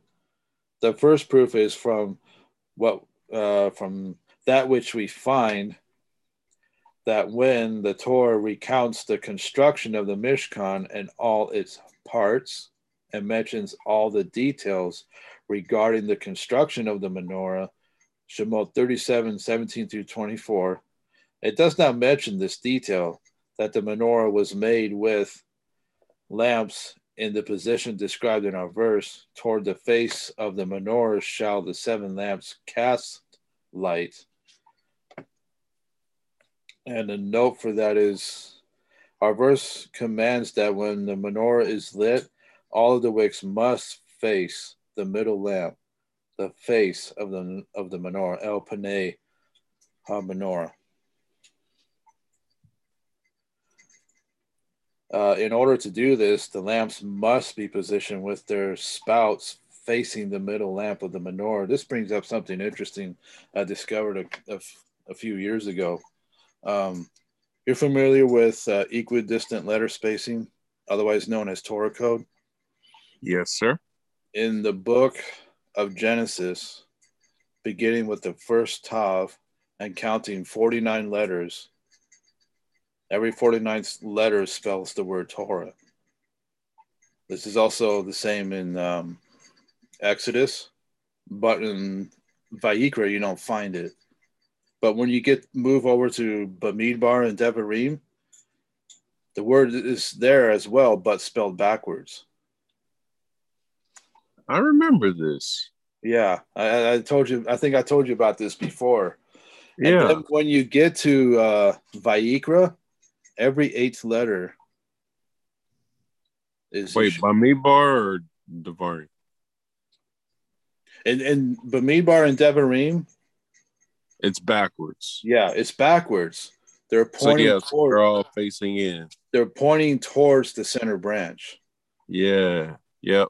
And the center branch, Vayikra, every eighth letter is Yeshua. Wow.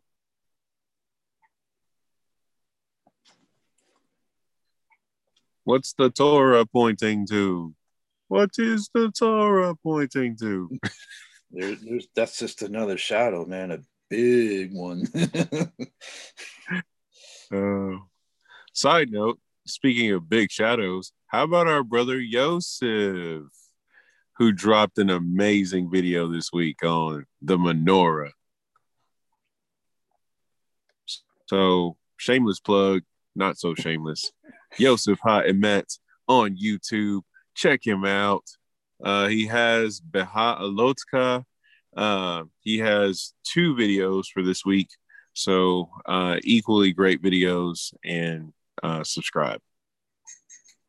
Hit the like button. Click the little bell. Stay informed. Okay. And subscribe while you're at it. Yeah. Leave a comment. Actually, you can't leave a comment. It's probably a good thing because. Oh, okay. Never boy, mind. Yeah. Don't listen to me. No. Let's see. Now, if the lamps were affixed to the menorah and not movable, the place to mention the fact that the lamps must face the middle is when the Torah recounts the original construction of the menorah. The Torah should have stated there that they affixed the lamps in the required position. That fact seemingly does not belong in our verse, where the Torah discusses the daily service of the menorah. Clearly, then the lamps were removable, and therefore the command to point them toward the face of the menorah applied daily every time the Kohen replaced them on top of the menorah. So you got to ask yourself, why is Aharon distressed when you have the distinct honor of lighting the menorah in the holy place? That's why it says Daber and Amar. Because it's the same thing like with the Sota. That correction, the light to reveal the flaw. You know, like not to like reveal the flaw in the sense of like, here, let me show you where you messed up. But like, in other words, what Hashem told Aharon, like, actually, your job is way more important. Like, I know you're concerned over here, but I need you to be concerned right here, kind of thing. You know, and it's so amazing how these 2 ruminations have gone together, and you can use the Sota and Aharon. You know, like the woman who went astray versus Aharon, whose thoughts were astray. Like, your thoughts, Aharon, are not over there. Like, if you want to think about being a part of the 12 princely offerings, you're going to miss out on what you're actually like. You're over here. You're the Kohen Gadol, you know? And it's crazy because it's the same thing with the tree of knowledge and good and evil. Like, we were so focused over here that the whole time the tree of life was available. We should have ate that. But Satan was like, "Nah, don't worry about that. You don't want none of that. You don't want eternal life. Get that out of here." You know, just to further bolster your point, is that only beginning with Aharon as the Kohen Gadol, only he could go in and perform the Yom Kippur service in the Kiddush Kiddushim. Oh, right. And that being once a year.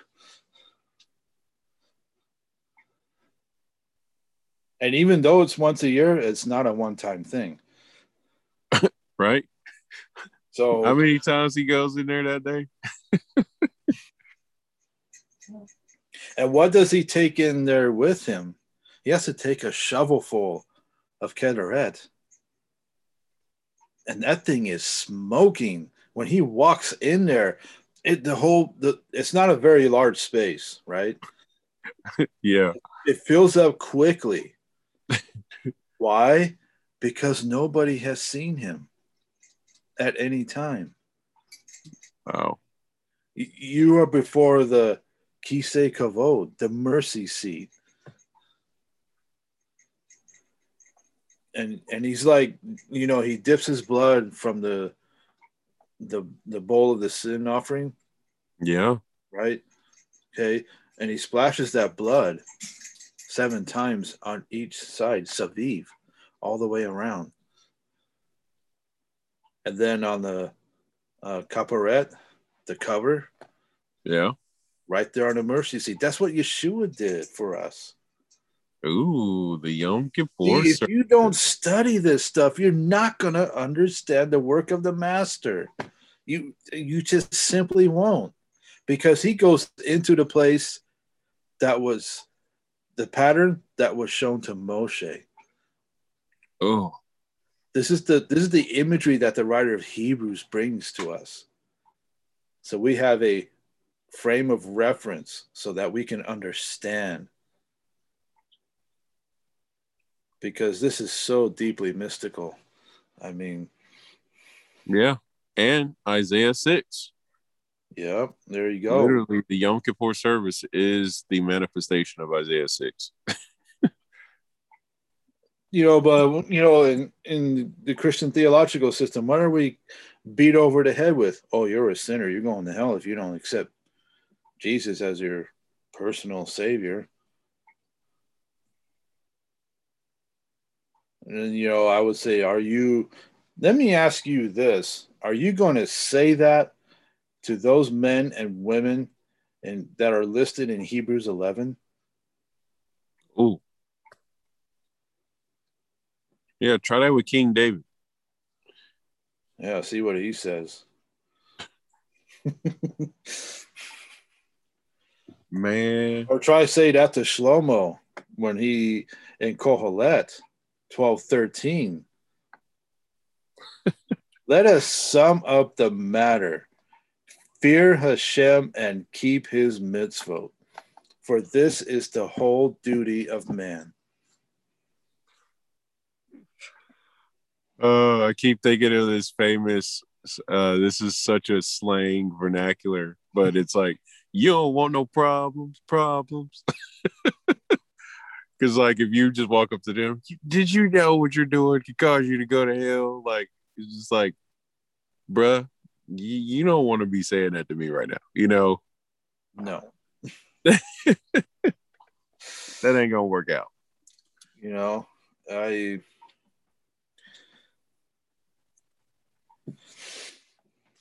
Yeah, I mean, okay, so the second proof that the Or HaChaim brings, another proof is from what the Torah says in Parashah Bamidbar, where it describes the process of transporting the menorah above in 4 verse 9. They shall take a cloth of turquoise wool and cover the menorah of illumination. That's the same thing they do with the ark.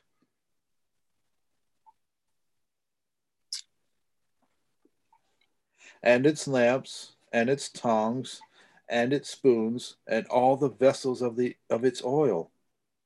It's all covered. Yeah. This separate mention of the lamps together with the tongs, etc., points clearly to the fact that the lamps were not fixed, because otherwise the lamps would be included in the menorah itself, and the verse would not have needed to list them separately together with the menorah's other utensils.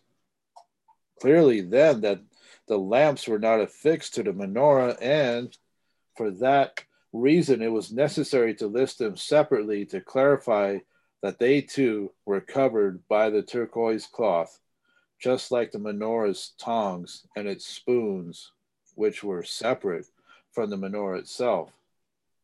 A final proof. Later, I saw a similar proof in Divrei Hayamim Beit 4:19-20. Shlomo made all the articles for the temple of God, the menorahs and their lamps of fine gold. This separate mention of the lamps also demonstrates that when the menorahs are mentioned in the verse, their lamps are not included. I also saw that Rashi of blessed memory wrote there similarly, and this is a quote: the language of this verse serves to disprove the opinion of those who explain that the lamps were made as part of the menorah's body and were attached to it. For it is written here, the menorahs and their lamps, etc. The quote ends here. See therefore the rest of his words at length. You thus learn that the plain sense of the verses, both in the Torah and in Divrei Hayamim, indicates that the lamps were not affixed to the menorah.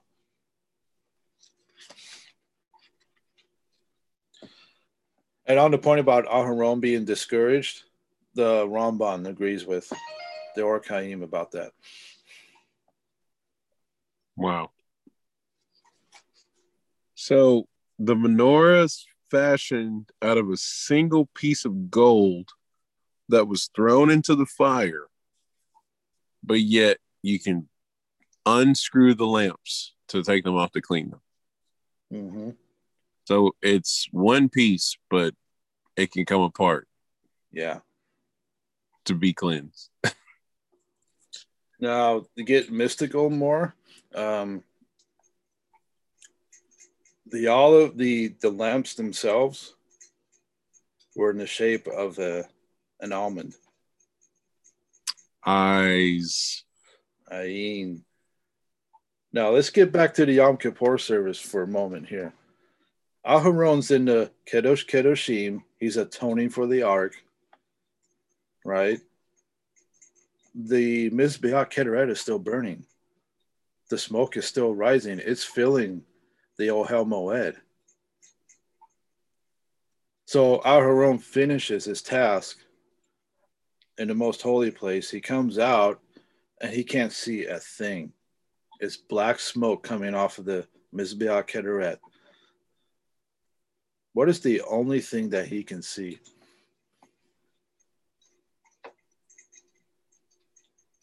These eyes. Yep. 7 of them. Yeah, Revelation. But there's also another pasuk that states, and the eyes of Hashem go to and fro throughout the earth, trying the hearts of men to see if there are any who inquire of him or walk in his way. So he's going to be looking at his own reflection, because you just talked about the heart, searching the hearts that are for him. And we talked about looking in the mirror, seeing the reflection. The way the menorah was given, it was given as a vision, a mirror, a reflection.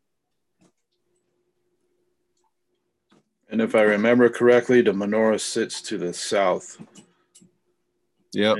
In the Ohel Moed. Faces north.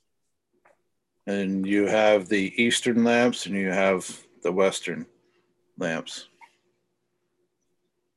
Yep.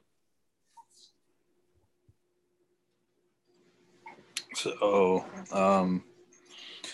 yeah, and I also have the Ari bookmarked, which I can grab. Apples from the orchard, because I think this is amazing.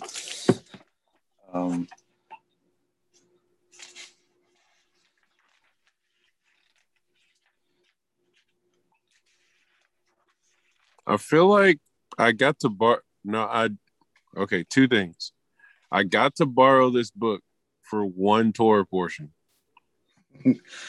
And I feel like it was right after Naso, right into Behalotka.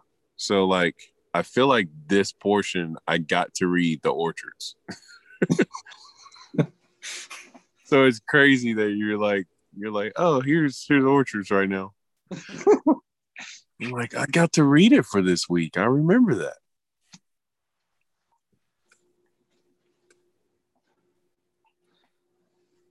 Okay, so the Ari repeats the very same verse that the Or Chaim does and that the Rambam does. So what I'm going to do, I'm going to move down to this part here. The menorah is the physical manifestation of the Partsuf Rakel, the Nukva of Zer Anpin, which are postured back to back. As we have explained previously, Nukva of Zer Anpin appears as 2 Partsufim, Leah and Raquel. Just as Jacob, the personification of Zer Anpin, had 2 wives, with these names. And just as the main wife of Jacob was Rachel, the main iteration of the Partsuf of Nukva is that of Rachel. When the Partsuf of Rachel is initially emanated or built, it is positioned back to back with Zer Anpin. This corresponds to the Midrashic account of the creation of Adam and Hava, in which they were created as a sort of Siamese twin, joined back to back, and had to be sawed apart in order to later turn toward each other and mate. Similarly, the Partsuf of Raquel, once emanated, must be further developed in order to mate with Zer Anpin. This is the process of kindling the lamps of the menorah, as will be explained now. Its 7 lamps are the physical manifestation of the 7 lower sephirot of the Partsuf of Raquel. In other words, the 2 lower triads of the sephirot, which also includes Malkut. Okay. From its Hesed to its Malkut. These together are called its body. In other words, it's the body of Zer Anpin. Right. And they are depicted like the 3 branches of the menorah, left, right, and center. In other words, the center branch of the menorah, you have Tiferet, you have Yesod, you have Malkut. Then you have the branches to the right and to the left. You have Hesed, Netzach, you have Gevura, and Hod.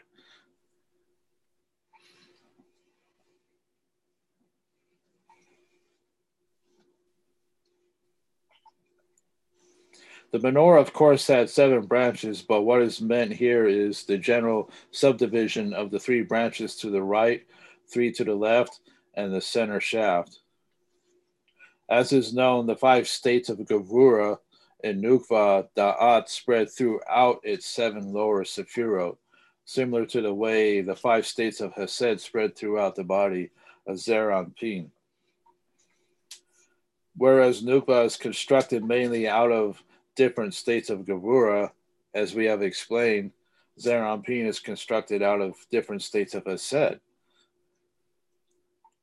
In Zer Anpin, the 5 states of Hesed within its Da'at spread forth from Hesed to Hod, and the aggregate of their shining forth pools into Yesod.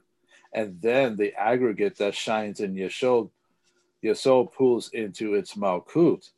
This is the mystical meaning of the seal within the seal, as we have explained in reference to Hosha'ana Rabbah.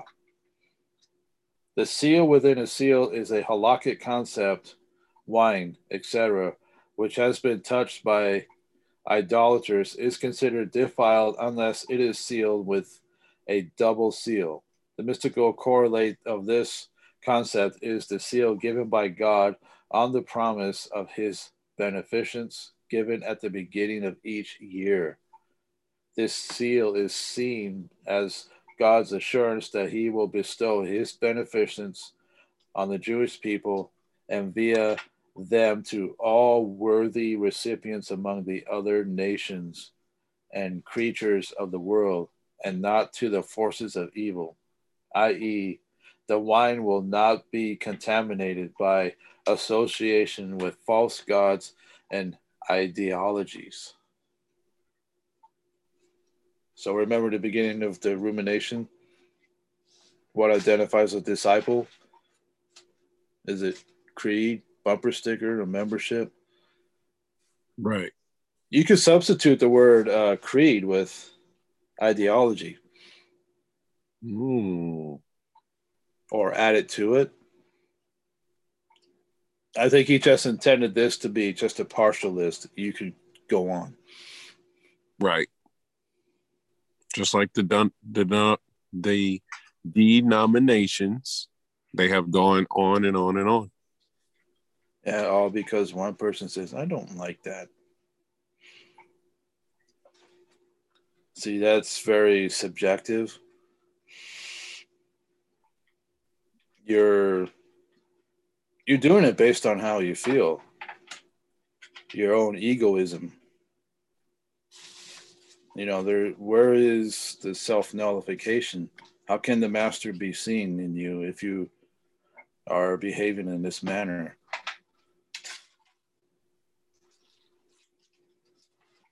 I certainly wouldn't be able to see him. Right.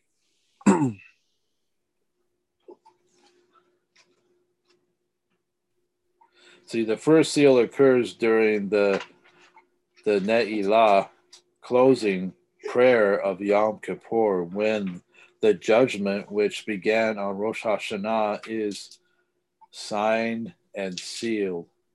But this judgment is subject to further certification by the holiday of Sukkot, which is also a time of judgment, albeit in a more positive vein. Thus, on each day of this holiday, special prayers are recited called Hosanna Anot, prayers for salvation. The last day of Sukkot is the final closing day of this second judgment period and is called Hosanna Rabbah, the great Hosanna, after the extra long Hosanna note recited on it.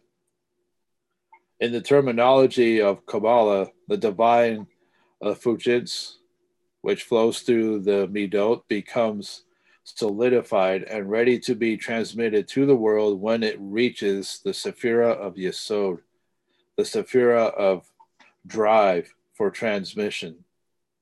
But it is only fully assured of uncontaminated transmission when it reaches the Sephira of Malkut, that of full expression.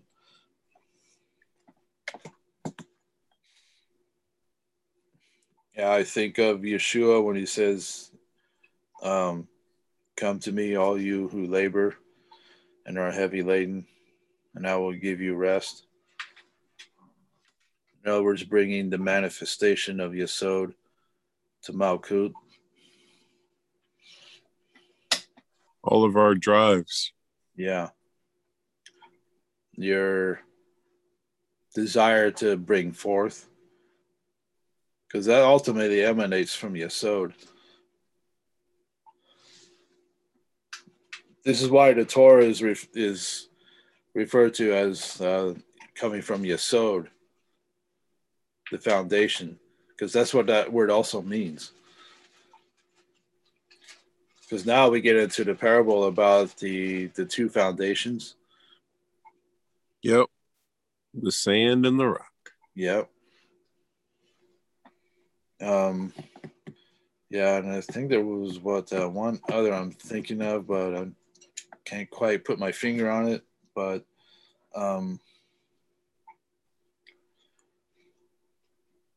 if your eye be single, then your whole body will be full of light. The light of the body is the eye. The lamp of the body, yeah. Yeah. Yep. Yeah, the lamp. Okay, Nero. Okay, Nair.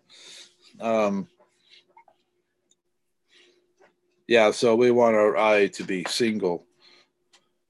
Yeah. So that our whole body will be filled with light. And obviously we want to bring the expression of Yesod into Malkut as fully as menorah. Yeah, as fully as possible. See, this is the aspect of lighting the menorah. But we internalize it. We're lighting the menorah inside of us. Right. And we have to maintain its bowls, its wicks, keep the oil uncontaminated, and so forth. Keep the wicks trimmed properly. Because all this is to improve our midot.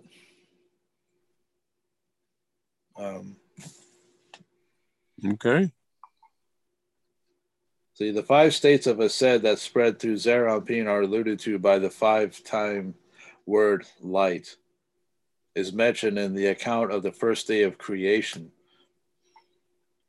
are called lights of day. The 5 states of Gevurah that spread through Nukva and shine in it are called the lights of night. These shine via the lamps of the menorah. Thus, the seven lamps, which are the vessels that hold the burning oil and wicks, manifest the seven lower sephirot of Nukva, while the seven lights which burn in them, shining from the fire and flame of the burning wicks inside the lamps, are the lights that shine via the vessels. So you have to maintain your vessel. That's right.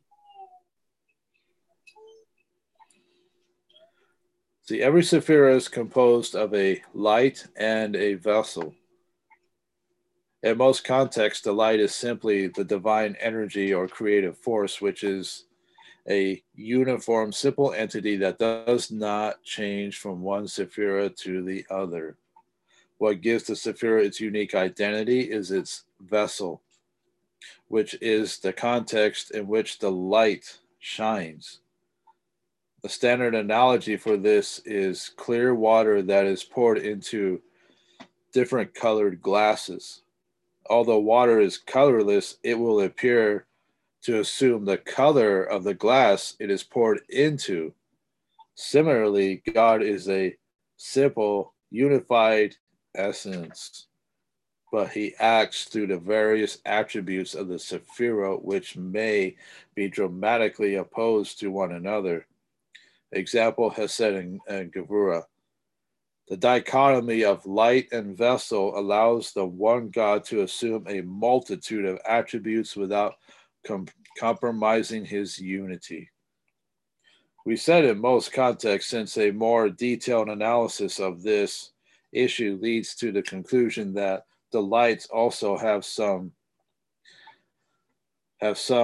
a priori identity even before they enter their respective vessels, but this discussion and its ramifications are beyond the scope of the present exposition.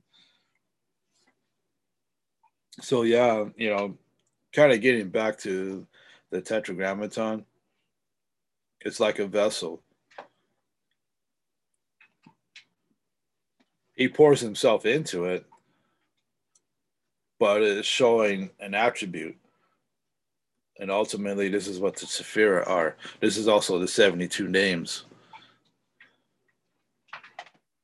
So, it's like the color. It's like the color of this glass. The water's taking out its color. It's kind of like a gray color. So I pour the water into it so it looks gray. But does that change the nature of the water? The water is still water. It's just the glass is making it look different. But I know it's still water. I know I can still drink it.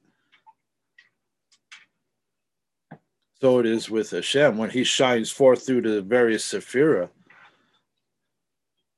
like, for example, Hokmah, wisdom, that's how I'm going to see that he's wise beyond all understanding. And you can apply this analogy to the other sephirot of emanation. So if you notice that on the menorah, when the flame is actually burning, or even lighting a candle, you have different frequencies of light. When the flame is closest to the wick, it takes on like a bluish color. And as you begin to move away from the wick, it starts taking on more of a white color. That's when it's hottest. And then it drops to yellow and it's cooler. If I've studied astronomy, the discipline known as stellar astronomy, which is the study of stars. You have different stars that are different colors. It's the frequency of light that they shine in. And a unit of measurement for that is called an angstrom. You could apply the principle of water with light as well when you shine it through a prism. You get the colors of the rainbow.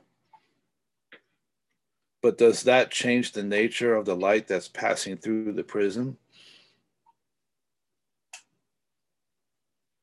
See, same thing with the Sephirot. If you look at the Sephira as a prism, it's reflecting. It's expanding or elucidating, giving you more information about Hashem and what he's like. So when we want to be identified with Mashiach, we need to learn about all these attributes and acquire them for ourselves, because this is the image that we are created in. Because he is all the 10 Sephirot united. Because when he explains here the unity, so it is with us. It behooves us to do the very same thing. This is just another way that Mashiach can be seen in us. It's another way that they know that we love him and we love our fellow man. Nice. The Sephirah of Hesed, of loving kindness. So you see this throughout the Gospels when he speaks. Depends on the way Yeshua is speaking. He can speak on the side of Abba, Hokmah, Hesed, Netzach. But then when he's getting more stern, he's moving over to the side of Ima. So now you see Binah, understanding. Like say in Matthew 15, when he's saying, don't you yet have understanding in regards to, Natila Yadayim. Yeah. And then Gevurah. So he was being harsh with them, but it's mixed with Hesed. So right. Now you have Tiferet. You have the two sides of Tiferet.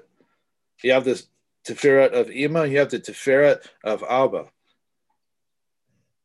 But the Tiferet of Hesed and Gevurah are interacting with one another.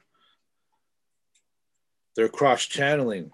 This is why you see all the connections in the Sephirot. They're all interconnected. They all interact with one another because why? There's unity there.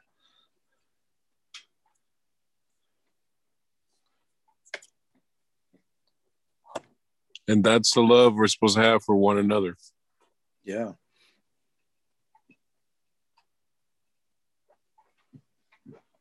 Yeah, it really just sounds a lot like the way quantum physics talks. You know, how there's the waves and then it changes form, and things like that. And it can be like there and not, and then it's over here. So, I mean, it's light and water. They do the same thing. And so do our midot, our character traits. And we just spent 7 weeks in Sephirat HaOmer. We were literally lighting our menorah. So, yeah, are you familiar with the Doppler effect? No. Of sound. You ever notice, sound, yes. Like, say you're waiting at a rail crossing, right, and a train's approaching. Have you noticed how the pitch of the horn is higher? But then when the train passes you by, the pitch drops. Ah. The reason for that is as it's approaching you, the sound waves are being compressed. And thus the pitch increases, the frequency increases. This same principle is applicable to light as well. You see stars that are blue shifted, that's compressed wavelengths of light that's approaching the Earth based on the location of your observation, your observatory, where your telescope's located. But then you see red shifted stars, that light's moving away from you.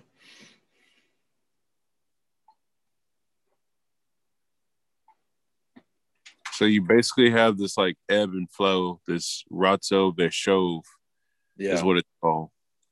That's technically how we're supposed to live. This is why we go into Shabbat, then we come out of Shabbat. We go into Shabbat, and we come out of Shabbat. It's a Doppler effect, basically.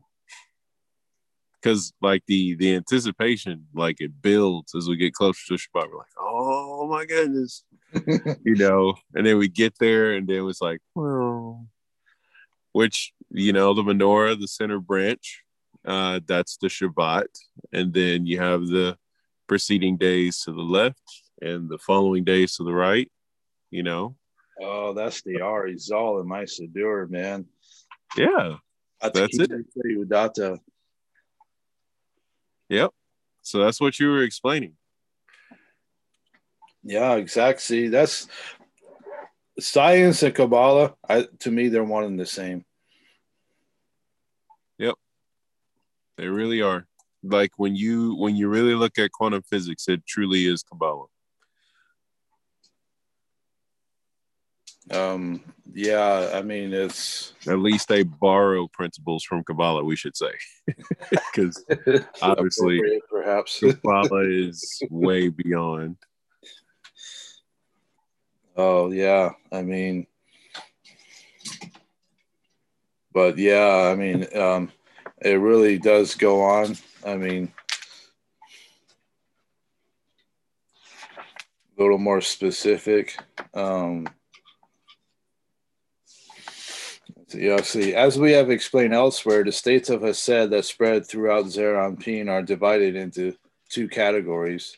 As far down as its chest, they are covered within the sheath of the Yesod of Ima, which reaches this far. From its chest downward, however, they are exposed to lights. Thus, the exposed lights are the lower 2/3 of Tiferet of Zeir Anpin. This is what is meant by from the chest downward, plus the twofold lights of Netzach and Hod of Zeir Anpin. They are thus 2 2/3 exposed light. The 5 states of Hesed of Zeir Anpin originate in Ima, the Partsuf of Binah. As will be explained further on, they are transmitted from Ima to Zeir Anpin via the Yesod of Ima. In psychological terms, this simply means that the love or enthusiasm that expresses itself throughout the entire emotional array originates in the intellect, specifically in Binah, where the insight of Chokmah is developed into a full conceptual structure that can elicit an emotional response. But since intellect itself is self-referencing and self-oriented, it is only the yesod of Binah, the drive of the intellect to actualize itself, which is interested in changing reality by eliciting an emotional response. Like Aaron's response to the inauguration ceremony.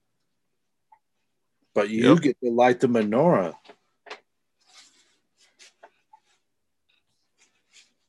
Yeah, come to me, all of you who are heavy laden. I'll give you rest. Yeah. Take comfort in that. Hashem consoled him with that. I swear by your life that your portion is greater. Wow. And as I've been reading here, that portion is a lot larger than I think any of us anticipate. Yeah. Yeah. But yeah, it's amazing. Okay. See, the disciples of Messiah are, okay, you can never separate love from the commandments of the Almighty. Love and the revelation of God's righteousness, the Torah, are inseparable. Love of God and love of each other are defined in the Torah. Cast it aside and you will only think you love God and your brother. See, that's where it becomes subjective. By this, we know that we are the children of God when we love God and keep his commandments. For this is the love of God, that we keep his commandments, and his commandments are not burdensome. 1 John 5, 2 and 3. The disciples of Messiah are marked by our love for one another. Our love for one another is defined by the Torah. Without the Torah, love has no biblical definition. We are a part of an eternal lamp. We ourselves are wicks that fuel the flame, revealing the Shekinah to the world around us. What is the oil that keeps our wick lit? What is our love? It is Torah deeds, beloved. Let your light so shine before men that they may see your good works and glorify your Father in heaven. Matthew 5:16. And what's interesting is this verse immediately precedes 5:17, for I have not come to abolish the Torah. Because it's inseparable. Yep. I have come not to abolish, but to fulfill, or that you may be filled. I am come that you might have life and have it more abundantly. Yeah.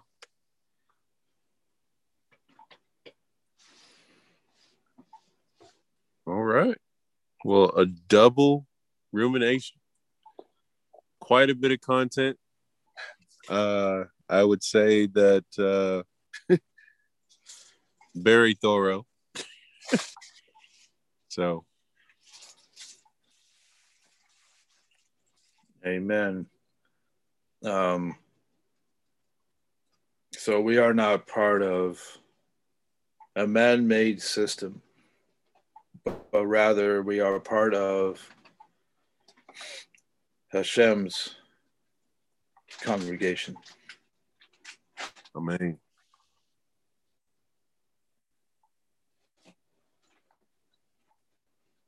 Well, I will recite our closing bracha.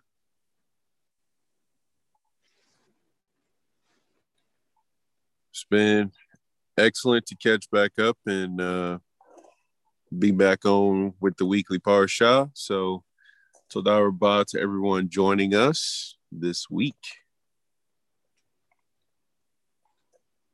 Baruch atah Adonai Eloheinu melech haolam asher natan lanu Torat emet v'chaye olam nata betochenu. Baruch atah Adonai noten ha-Torah. Amen.